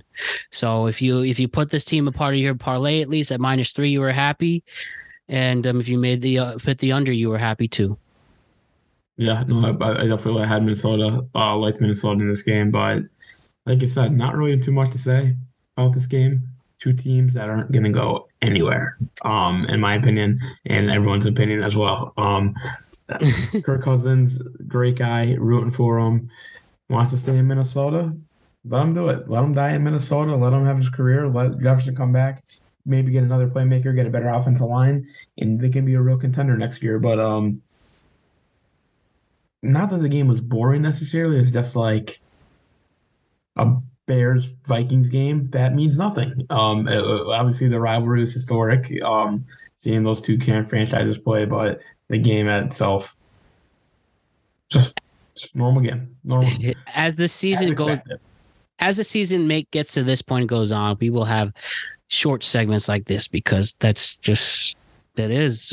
You just have to really like football and again have them part of your parlays at that point. I have no take on this one. Like it's just kind of like I gotta say, who's better, Minnesota? Would you rather hang out in Minnesota or Chicago? I guess it's kind of easy. Like the city itself? Yeah. Chicago, not 100%. Chicago. Yeah. Like, hands down. Like, to be honest, like, there's no take on this one for me. Like, the Minnesota got the win. Like you said, Minnesota versus Chicago, boring. If you could hang out with either Kirk Cousins for the day or Justin Fields, who would you hang out with? Kirk Cousins. Okay, you go to church. Depends on the vibe. Depends what I'm feeling. That you have $10,000. Do whatever you want. Me and Justin Fields will have a good time. Yeah, in that case, now that you put 10 racks in there, me and Justin Fields gonna have a nice time. Oh, you don't want to go to the choir with go to Glee Club with Kirk? Hey, call me foul. They're not gonna try to convince you to put that 10 racks in the offering. Jeez, I wonder what you'll do with that money. All right, let's go to talk about the Commanders and Falcons, where the Commanders beat the Falcons 24-16. 1 week, I think the Falcons are going to win their division. The next, like this, Desmond Ridder throws 3 interceptions. Commanders, again, a team that is so mysterious, but clearly a team that if Sam Howell can at least get protected, they should be okay. You know that defensive line is lethal in Washington, and they're going to be an interesting team to watch for the rest of the year. So what are our thoughts there? I think, if anything, the Falcons, don't take them too seriously because they could be very feeble. I'm on the fence on how I feel about Arthur Smith as a head coach for them. And Desmond Ridder, I think, clearly, if he wants to keep playing and be a starting quarterback, he cannot have games like this. And again, this could be another team that drafts a big quarterback in this amazing quarterback class. Yeah, no, absolutely. I think this team is a quarterback away from a start. I still think they need a lot more than a quarterback, but yeah, this team is not bad. I mentioned a couple weeks ago, I think they're very overrated. I think the Falcons will be John, give them the ball as much as possible right now, let them go to work.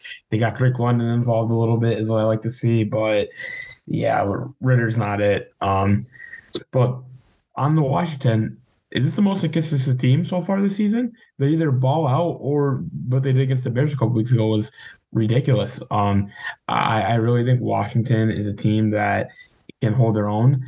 Like you said, having the enemy, like is that a massive part to this Washington team and their success? But I think Ron Rivera ultimately is a big downfall to the team. Hats off to them. I really liked Washington in this game, and it's glad to see them win. Honestly, you said the most inconsistent team, Nico. Is that what you said? Yeah, most consistent in this season so far.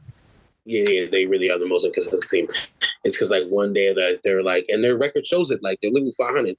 Like if the record shows it, like, but they're like you said, the defense balls out over there. I misspoke earlier when we were talking about the Browns. I said Fuller actually is on Washington. Fuller had that big interception. I think that like basically sealed the game for the Falcons. And like you said, like Ridder can't be throwing 3 interceptions. He just can't be doing that. Like he was having a pretty okay game, but 3 interceptions, he can't be doing that. Sam Howell, get him a little bit of protection, but he had 3 touchdowns. They were just kind of like doing the work. They kind of just got the job done and won that game. Defense was immaculate for Washington that day. It was just looking really good for them. So I think Washington has a lot of. I think they have a lot of potential. You said Ron Rivera is like the downfall. Is that what you said? Yeah, I think Ron Rivera is. Yeah, that's one thing I kind of agree with Nico. He doesn't really seem into it as much, and maybe Eric Bieniemy could slip right in there if things don't work out in Washington. And some people feel that he could be the best team. I'm sorry, I didn't cut you off. We're finished. No, I was just saying. Some people think that maybe he's going to sneak in there, and I saw a lot of early odds of in-season firings. He was up there high at like plus 300 at some places. yo, I'm not even gonna like say that I can't agree with you guys. Like Ron Rivera, like, you know what I'm saying? Like he just doesn't seem to have like that drive to take you to like the next level. So like, yeah, I agree with you guys. And I know he's gone through a lot of health issues too. Like that could be a factor. I don't know, but at least they are at least they are playing pretty good football, and they are in games. They almost beat the Eagles. They're 3-3. Anything could happen in this league. They play the Giants. It's playing. I agree with the Bieniemy take. If they as painfully as it is for me to say it, maybe you should be able to beat the Giants. Let's be real. But I don't know. Obviously, I'm going to pick differently for there, but they should be able to take care of them. And maybe Eric Bieniemy, if it doesn't work out, he'll finally get his shot for a head coaching job that a lot of people hope he's able to get. I'm agreeing with that Bieniemy take, man. It makes sense. Make a lot of sense. And like I said, if only they could protect Howell, this would be a very, very solid offense. And a very underrated running back committee, too. Brian Robinson's legit. And, yeah. I feel like... So real quick. I feel like over the years, they kind of like have had steady good running backs coming through there, over there in Washington. They just needed like a mix of good like receivers. Now I feel like they got a good healthy balance right now. Like you said, Washington's been a great franchise despite their former horrible owner. At least that problem is now gone. And Dan Snyder, they have 3 Super Bowls. I know the whole naming rights issue has been a thing. But Washington itself is a solid classic NFL franchise. They haven't had success honestly since the early 90s, but there could be something there. It could be RG3 could have been the one that revitalized that franchise, but he just got hurt and came back too soon. But he does make a great commentator though. He's fun. He's definitely fun. I like his helpers. All right. The final game that I left for last. The New York Football Giants on Sunday night went to Buffalo. They lose 14-9. And what is the word I'm looking for? The fact that they kept this close. They were 15-point underdogs. And that spread was easily taken care of there. The over-under was easily taken care of. The defense played great. They played a great game on defense. The Bills played another questionable game. I don't know if you want to put the London factor in there. I don't think that's not necessarily a good excuse. I've heard people say that. But the Giants really took care of Josh Allen. No Daniel Jones this week. Tyrod Taylor played fine. He at least played well enough to get another start. And if it wasn't only for the refs with egregious calls, especially the final 2 plays of the game with the pass interference the pass interference was called the second last play of the game. Clearly happened on the last play of the game and didn't call it at all. I don't know why. This is exactly why people think this league is scripted. This is exactly why people throw their TVs. This is exactly why people think refs are tainted, especially with sports books being live in almost half of our states in the United States. This is just, of course, the New York Giants should not have let themselves get to that point, and especially the legitimate bad coaching game by Brian Daboll in this game. Especially, I mean, that the end of the first half, Saquon gets knocked down at the 1-yard line. Nobody knows what the hell's going on. They didn't have a timeout. They couldn't spike the ball in time, and you literally lose what could have been a field goal, and this literally would have been a Giants win. They could have. You could trust Graham Gano to make that field goal at the end of the first half, and he probably would have made that chip shot to win the game at the end of the second half. And what a absolutely annoying way to lose. Now you're 1-5. Nobody will think this team is going to make a run at all. The season is over. I know the Lions were 1-5 last year and made a run, but this team is nowhere close to that with that offensive line. And what a pain in the ass game for the New York Giants that killed your season. And I don't know what the hell's going on. I just don't know. This team should not be this bad. And it is infuriating. It really is infuriating. And I don't. Are we really about to have a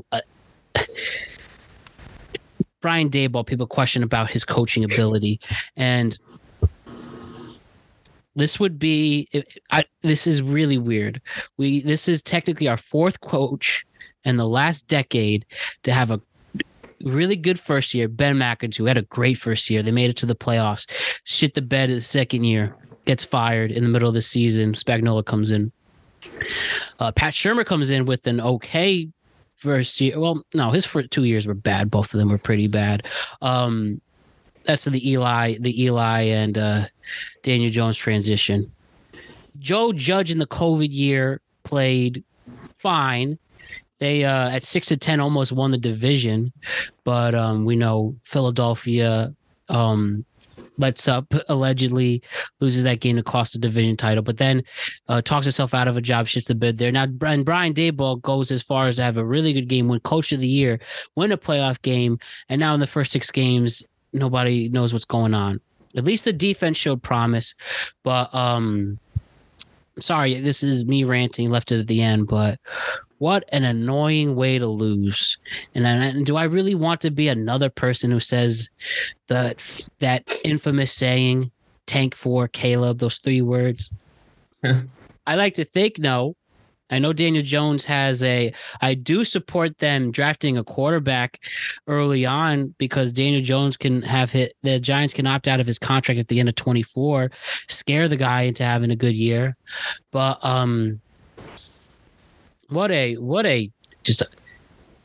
again, I'm just speechless. I'm just speechless how he lost that game.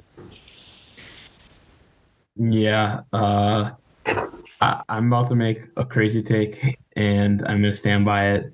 I think we saw the best quarterback on the New York Giants roster play this Sunday. Tyrod Taylor. I love Tyrod Taylor. But with that being said, Saquon being back obviously was a big help. And on their team, though, that this is the most life I feel like we saw the Giants in a couple weeks, but they went 0-5 in the red zone. They couldn't get a touchdown. They were getting yards. They were driving down the field. I don't know if it was a Saquon Barkley effect or what the case was, but we did see some life out of this offense, even though they only scored 9 points. They were driving. We're getting in situations. They just couldn't put it in. As far as the Bills, you're at home and you're in this type of game coming down to the final play with the New York Giants. Are you kidding me? It can't happen. It's inexcusable. You're supposed to be a primetime contender in the AFC. You can't be letting a team like the New York Giants hang around without Daniel Jones. But one thing I do want to touch on, and it's something I will stand by. I think if you want to know, if someone asks you, like, they passed out in 2015 and they woke up 2 weeks ago or today and they said, what were the New York Giants like in the past decade? I think you just show them a clip of that 10 seconds to end the first half, and that was what the New York Giants have been. That was awful how you don't get points there. You throw the ball in bounds. Awful, awful, awful. I know we said the same thing with the Jets a few weeks ago, but just stuff like that is inexcusable at this level. How do you not get points up? I don't know. I'm sorry. Keep going. My take. It was like Tyrod played a good game. Managed it really well. I feel you, Matt, on the NFL being scripted because like this shit is so weird. And like I talked to my brother-in-law on that Saturday, and he was like, "Yo, Vegas won't let the Bills make that cut. Like, you know, he won't let the Bills. They like, you know, he just said Vegas won't let them do it. You know what I'm saying?" And lo and behold, but like it's like bad officiating keeps being the theme every week. Like it's just that was definitely a pass interference. They should have called that. I honestly thought that was a game the Giants won. Like, you know, without that bad call. But I don't think y'all should tank for Caleb Williams. I feel like y'all should pick up like I don't know, like a good backup quarterback, like y'all was saying, like, you know what I'm saying? Oh, we need to get linemen. We need to get some new tackles in there. We need some new guards. Definitely. We got Justin Pugh off the couch this week. So if anything, if you but also a solid running wide receiver would help too. Take for lineman. I don't know, Bars, with the how to handle the quarterback situation. On a lot of my feels on Daboll and the Giants really should be saved until the season, once the season ends. It's just really strange what's going on, and I have no idea. I don't know how this team could be so bad with a team that essentially upgraded its roster, so allegedly. On paper, looks great, but with a bad offensive line and maybe the receivers aren't what we expected, and then people complaining about the DJ contract. It's weird. I just need to see a few more weeks before I can really delve in and how I truly feel about this team. But this has been very rough, and at least the schedule does lighten up starting this week. And at least they got to win that Jet game on October 29th. The Jets need to win it too. Next Sunday is going to be the Super Bowl, for me at least. Jets and Giants. That's going to really define both their seasons moving forward as you head into November and in the second half of the year. And yeah, what a game. And also with the Bills, how could the Bills let the Giants push them around like that? What do you think of that? I think that was like, yo, listen, that's the next thing. Like, if those other teams, like if the Washington's up there with inconsistency, even though the Bills' record kind of shows that they're consistent, I feel like they're pretty inconsistent. You know what I'm saying? And like their play is going to show that, like, if you really look at it, Stephon Diggs was their biggest playmaker. Like, they had some rushing yards, but like outside of that, Gabe Davis, like fumbling that ball, kind of gave New York some hope. Like, it kind of sparked their defense a little bit. So I don't know. I'm not feeling the Bills this year. Like I said, if I got the Jags taking the AFC, honestly, like, I'm being like non-biased, like even as a Steelers fan, not being non-biased. Like, if I got the Jags taking the AFC, then I got the Bills not really doing much. Like, to be honest, and they didn't show me much against. Like, I'm not saying that the New York defense is bad, but I'm saying like the Bills should have been able to outplay them, clearly outclass them. Like, but it didn't happen like that. Yeah, I mean, I personally think that happened. I disagree with you. I think the Bills are going to be a powerhouse come in the AFC, and I think the Buffalo Bills, I have them versus the Chargers in my AFC Championship still, and I still think that's going to happen. But I think this was one of those things where it's like you played overseas last week, you came off a loss. We'll have a nice, easy week of practice. We're playing the Giants. That's how I think it was. And the Giants really showed fight and showed heart. And I truly believe that's what this game was. The Bills not taking the Giants as a serious opponent, even though every team opponent in the NFL you have to take serious. And I think it was more, we just got off London. We got off a tough loss. It's not like a little relaxed week going into the Giants. All right. Let's make our picks for Week 17, gentlemen. All right. One thing here I want to just say.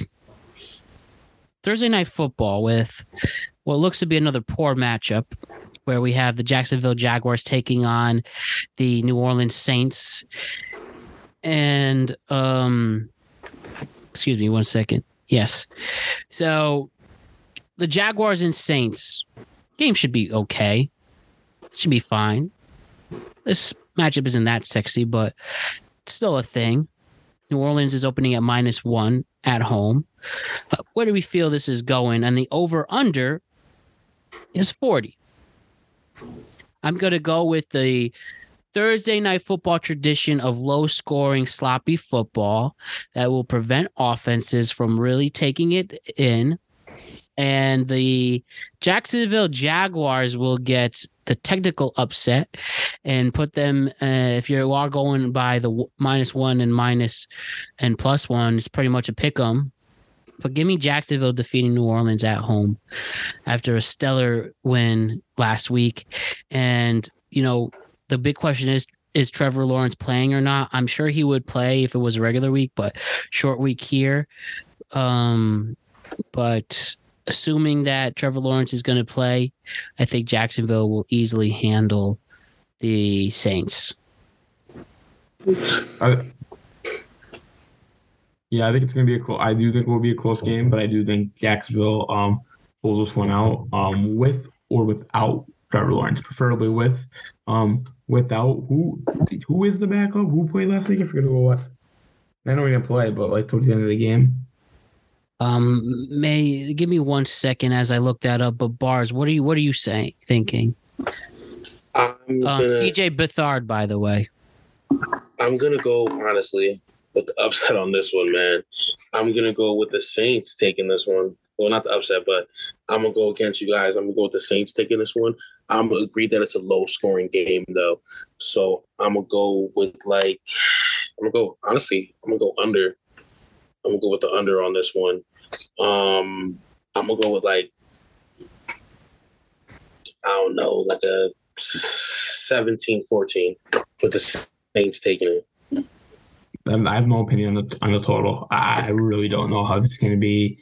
It seems like an under game, but Trevor Lawrence, it's tough taking unders with this Jacksonville team. Amen.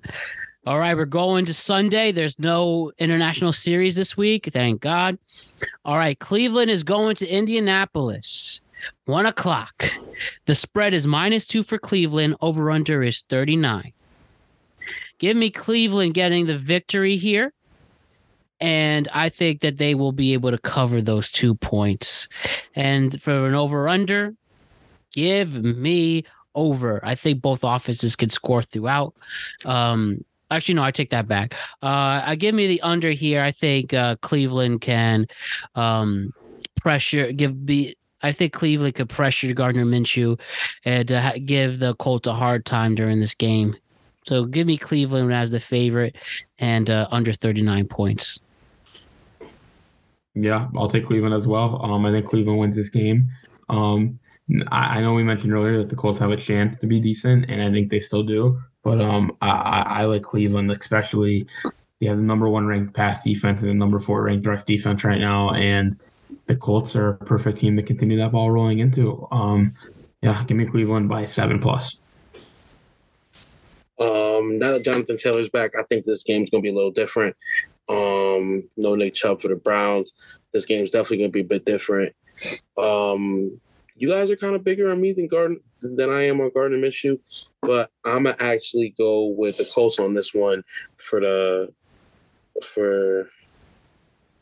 guess I'll go with the under. Probably like 2017, the Colts. All right.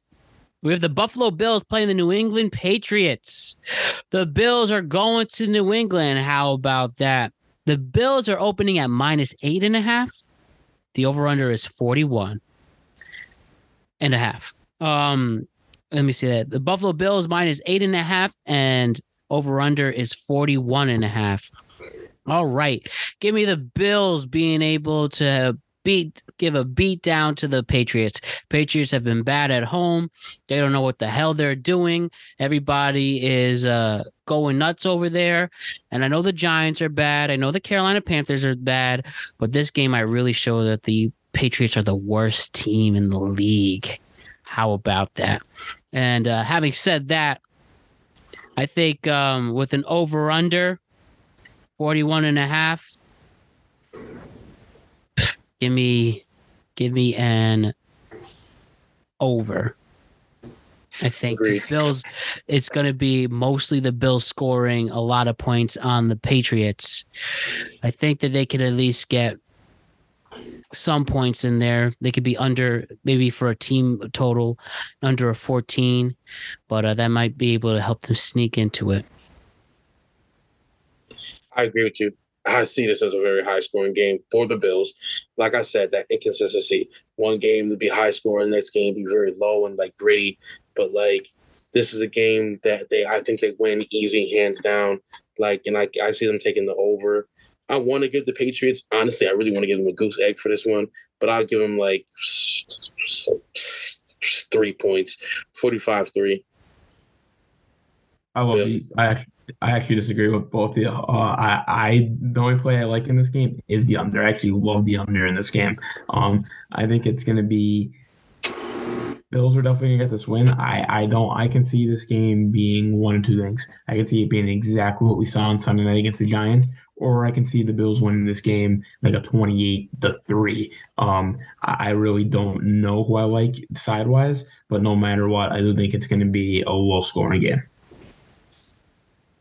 Bills winning either way. Definitely the Bills winning, but this game for me, it's a spread after this game against the Giants just happened. Too tough to bet the spread, in my opinion, staying away from the spread. All right. We have the Washington Commanders going up against the New York Giants on Sunday afternoon. MetLife Stadium. Washington opened at -2, over-under is 39.5. I actually going to go little bias aside, but not really. But give me the New York Giants covering and getting 2 points on the Washington Commanders. They're due for a win. I think Tyrod Taylor, if he's going to be the one starting, I think. Actually, I take that back. Oh God. The more I think about it, I disregard what I said. As much as I love the New York Football Giants, if this line is having trouble against, anybody, if this line is showing if the offensive line of the Giants showing their true weakness, the weaknesses, the true weakness of the Giants is the offensive line, and you're telling me people like Montez Sweat and Chase Young are going to go in and just, not take advantage of that fresh meat there? Of course, they're going to give problems to Tyrod Taylor. Probably Tommy DeVito as the quarterback 3 is going to get in there, and they're going to injure him too. As painfully as it me to say this as a Giants fan, give Washington the -2 points there. And give me an under at 39.5. I like the G-Men. Give me the G-Men at home. You showed signs of life against one of the best teams in the AFC last week. Saquon Barkley was back to Saquon Barkley form. I think now that he even has a week with the recovery injury under his belt, he's going to be better this week. Give me the Giants winning this game by a field goal plus, winning outright. I hope you're right and I'm wrong. Your lips to God's ear.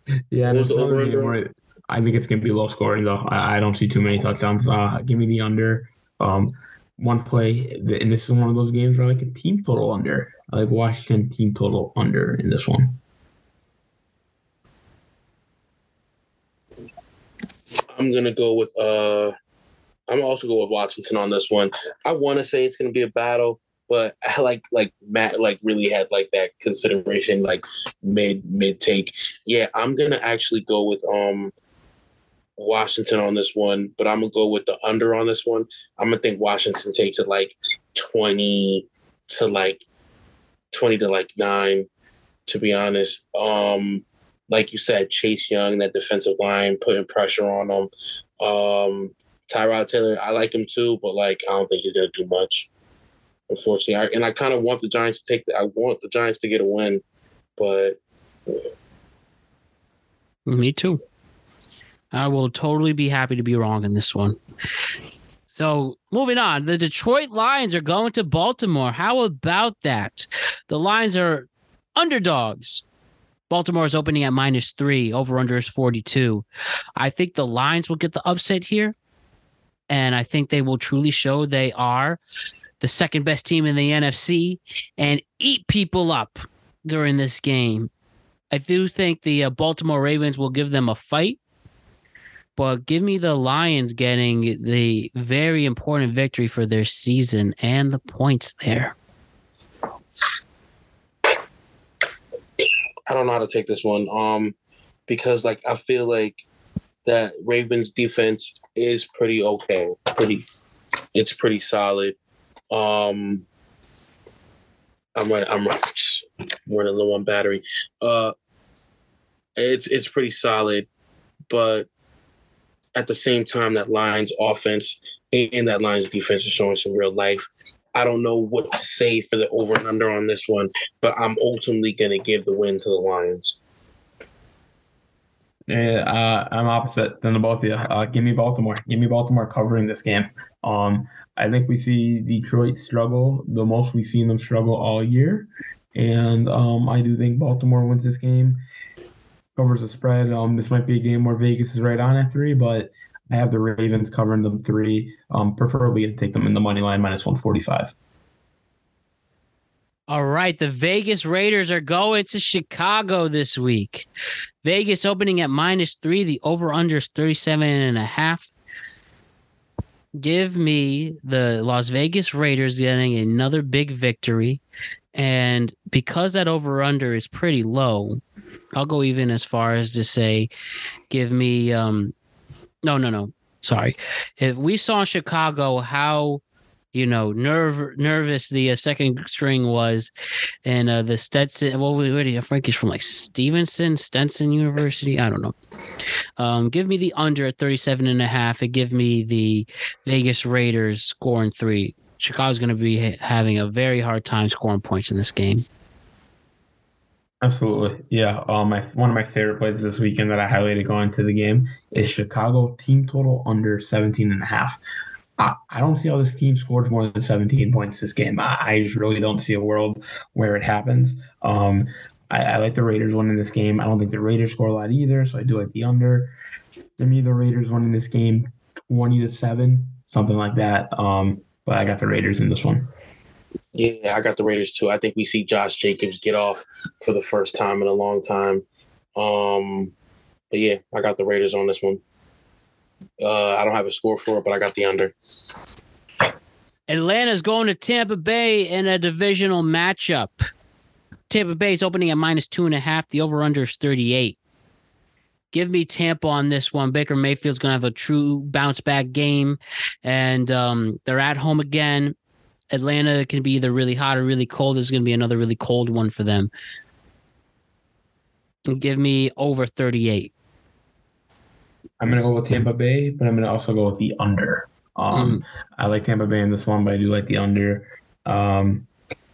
Weird game. I think both teams we don't know too much about yet. It's one of those two teams that are still big question marks. But yeah, give me Tampa Bay. Give me the under. Seems like you want this past week to be this week in terms of unders. Yeah, no, absolutely. I'm usually a big under better, and definitely wish I bet more unders this past Sunday. I'm going to go...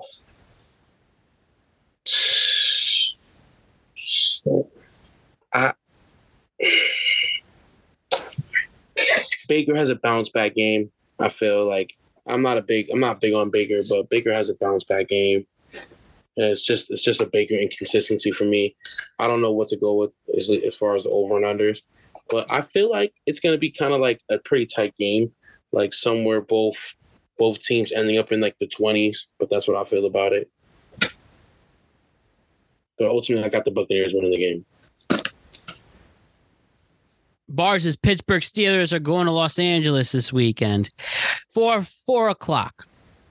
The Steelers opening at, we have the Los Angeles Rams opening at -3 against the Steelers. Over-under is 44 points. Steelers coming back after a bye. Give me the Los Angeles Rams defeating the Pittsburgh Steelers and getting the points there. And give me an over 44 points. I'm going to let you take first, Nico. All right, yeah. One thing I'll say is I like Pittsburgh in this game. I really think Tomlin going into the bye week, I believe, never thought it until last year. Still think he's an awful clock management. Awful. Maybe the worst in football in clock management. But Tomlin as a coach, I think knows what he's doing organizationally. I think he listened to the team and to the fans with their frustrations over Matt Canada this week. With the extra bye week, I think he really sat down, talked with Matt Canada, talked with the team, be like, listen, we got to do something moving forward. Another play that I have on my list is one of my favorite plays this weekend. Pittsburgh Steelers over 20.5 points. I think they get 3 touchdowns. They cover this pretty easily. Give me Pittsburgh in this game in kind of a shootout. We're going to be a little surprised with the offense of Pittsburgh. I got the Steelers winning this game 31-24. I got the running game coming alive for us this week. Defense doing its thing. We got a couple key players back. What'll be really big is that there were a lot of players that were in for offense last week that were not in, or not last week, the following week that were basically they got bumped up to starting due to like injuries and whatever. They're not going to be starting, if I'm correct. So Broderick Jones, our first round draft pick, I don't think he'll be starting. And I think they're going back to a couple of bad pieces. If they study the tape, like I hope they did over the week, they might make some like late game adjustments or not late like last minute adjustments. But I do also have the Steelers winning this one. I do like the Rams, but the Steelers have a very good defense. Like Joey Porter Jr. is another name that won't be starting. But he should be starting. As you saw what he did against Lamar Jackson. Joey Porter Jr. should be starting. But if they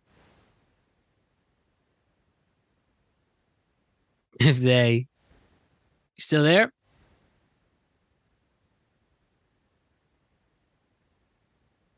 Yo. Man, they didn't like your take, Bars, huh? Yo. We're live. We're live, you were saying? Oh, okay. I got the Steelers taking this one. Our secondary isn't the most solid, but our front line is really good. Our linebacker core looked really solid against the Ravens, and I think that we take this one. I want to go. I like Nico's take. He says it's gonna be a shootout. Let's see what's up.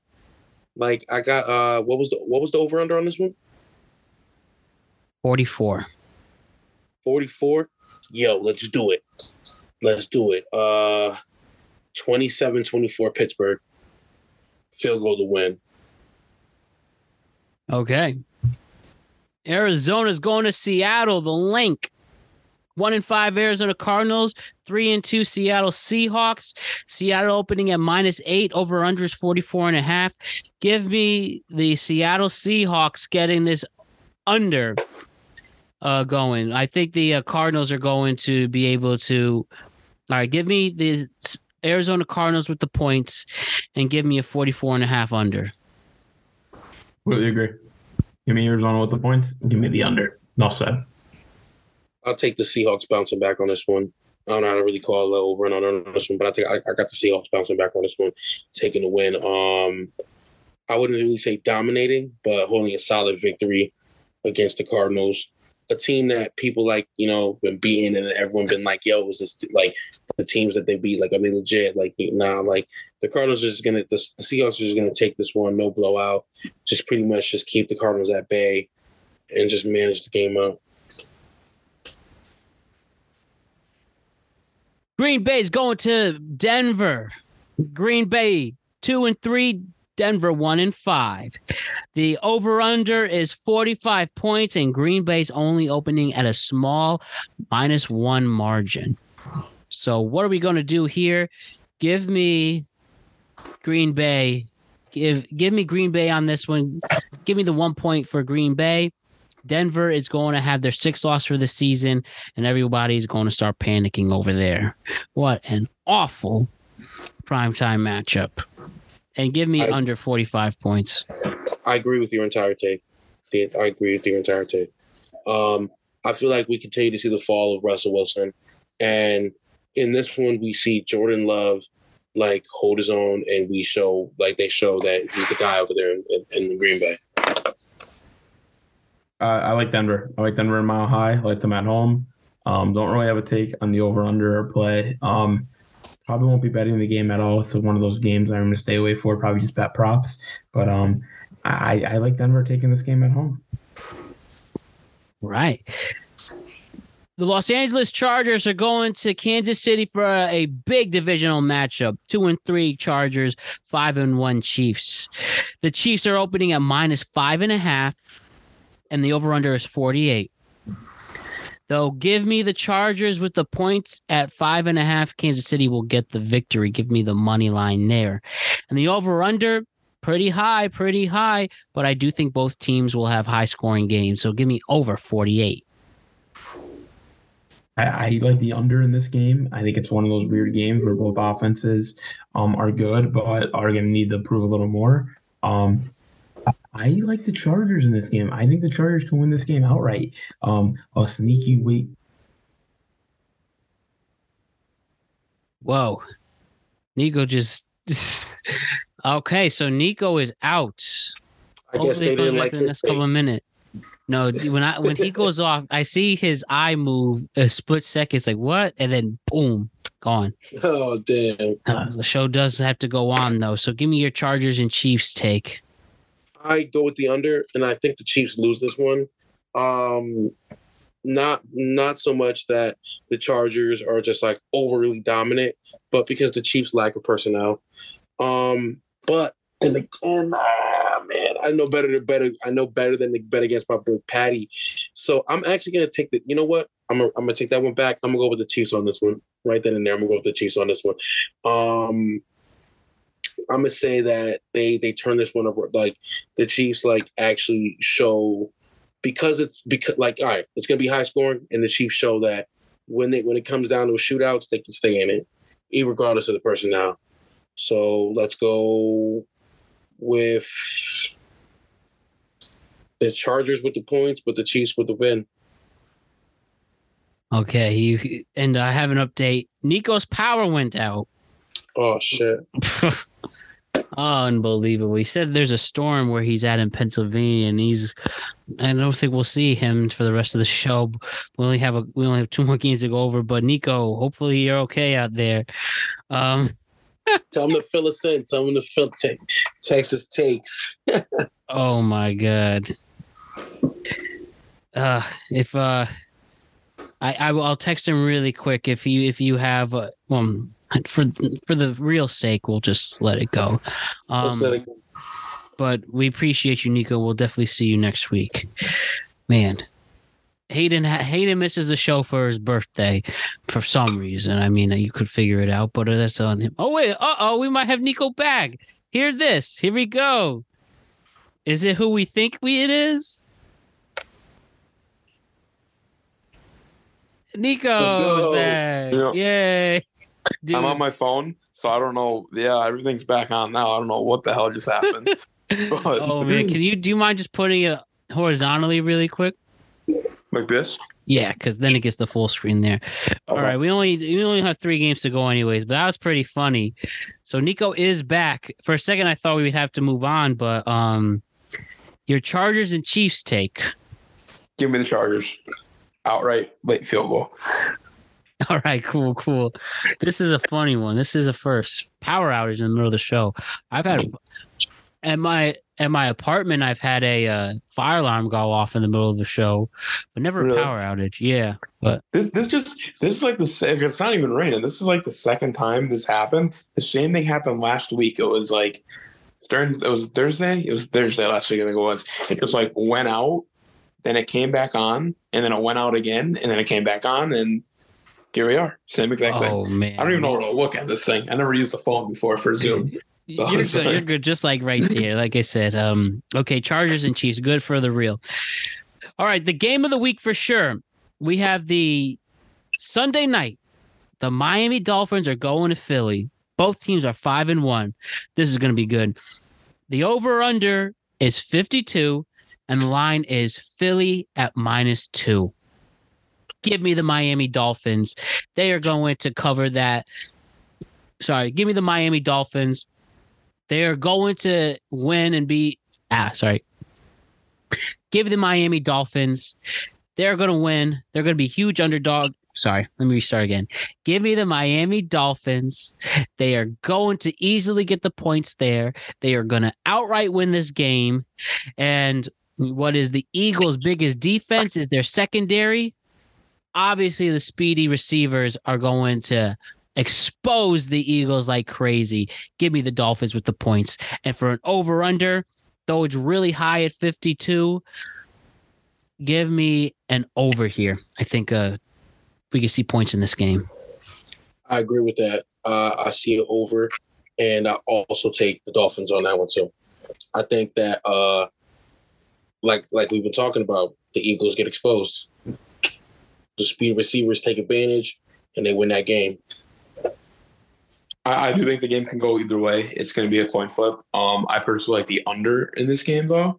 I do think the Eagles are going to be able to go on long drives and slow down this Miami offense. And the best way to slow down an offense like this Miami team is to keep them off the field.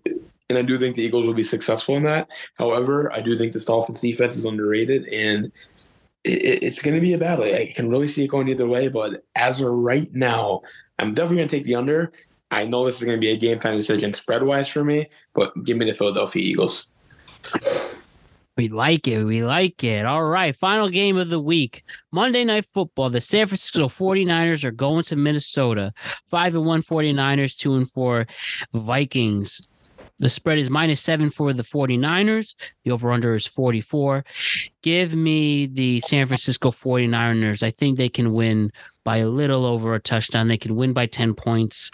And I do think that they will be able to score throughout this game as well as Miami. So give me over 44 points. I'm not trying to pull what that happened in the NFL last week. Give me the under. Another game where I like the under. All right. Give me the under in this game. But yeah, give me San Francisco in this game. Minnesota season's over with. And we realized that last week for Chicago, they showed no life. Obviously, they got the dub, but yeah, give me San Francisco winning this game, but give me the under. Yo, call me crazy. Give me the Vikings winning this game, and I'll also take the under. All right, good stuff, gentlemen. Well, what a show. We had power outages. We had nice debates, but ultimately we're here, and it was a great show throughout. Awesome stuff by Nico and Bars, and we'll see you tomorrow with college football. So we appreciate you guys. See you then. Yo, have fun. Today's show was awesome. For the first time, we did Nico, Bars, and myself.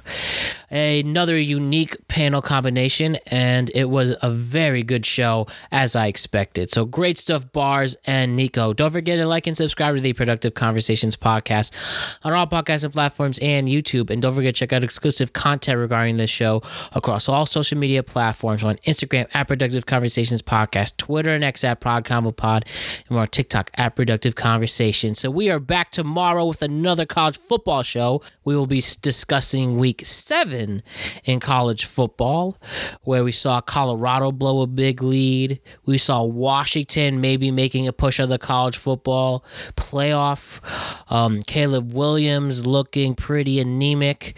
So a lot of stuff to get into, and we make picks for this Saturday as well, week 8. And yeah, we're just trucking along. Halloween will be here before you know it. Exactly 2 weeks from yesterday will be Halloween night. Halloween weekend is next weekend.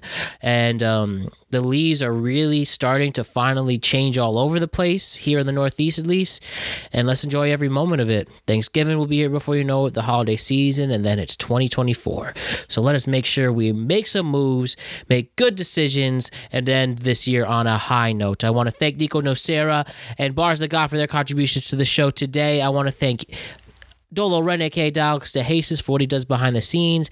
And I want to thank you, the greatest fans and listeners in the world, for supporting us no matter what, and being the very best fan base any podcast can have. We love each and every single one of you. My name is Matt Brown. I am the host of the Productive Conversations podcast, and I'll be seeing you tomorrow. Until then, you make sure you have a wonderful day, and don't forget to check in on your friends and family. All right, see you soon. Peace. All she needed was some. All she needed was some. All she needed was some. All she needed was some. All she needed was some. All she needed was some.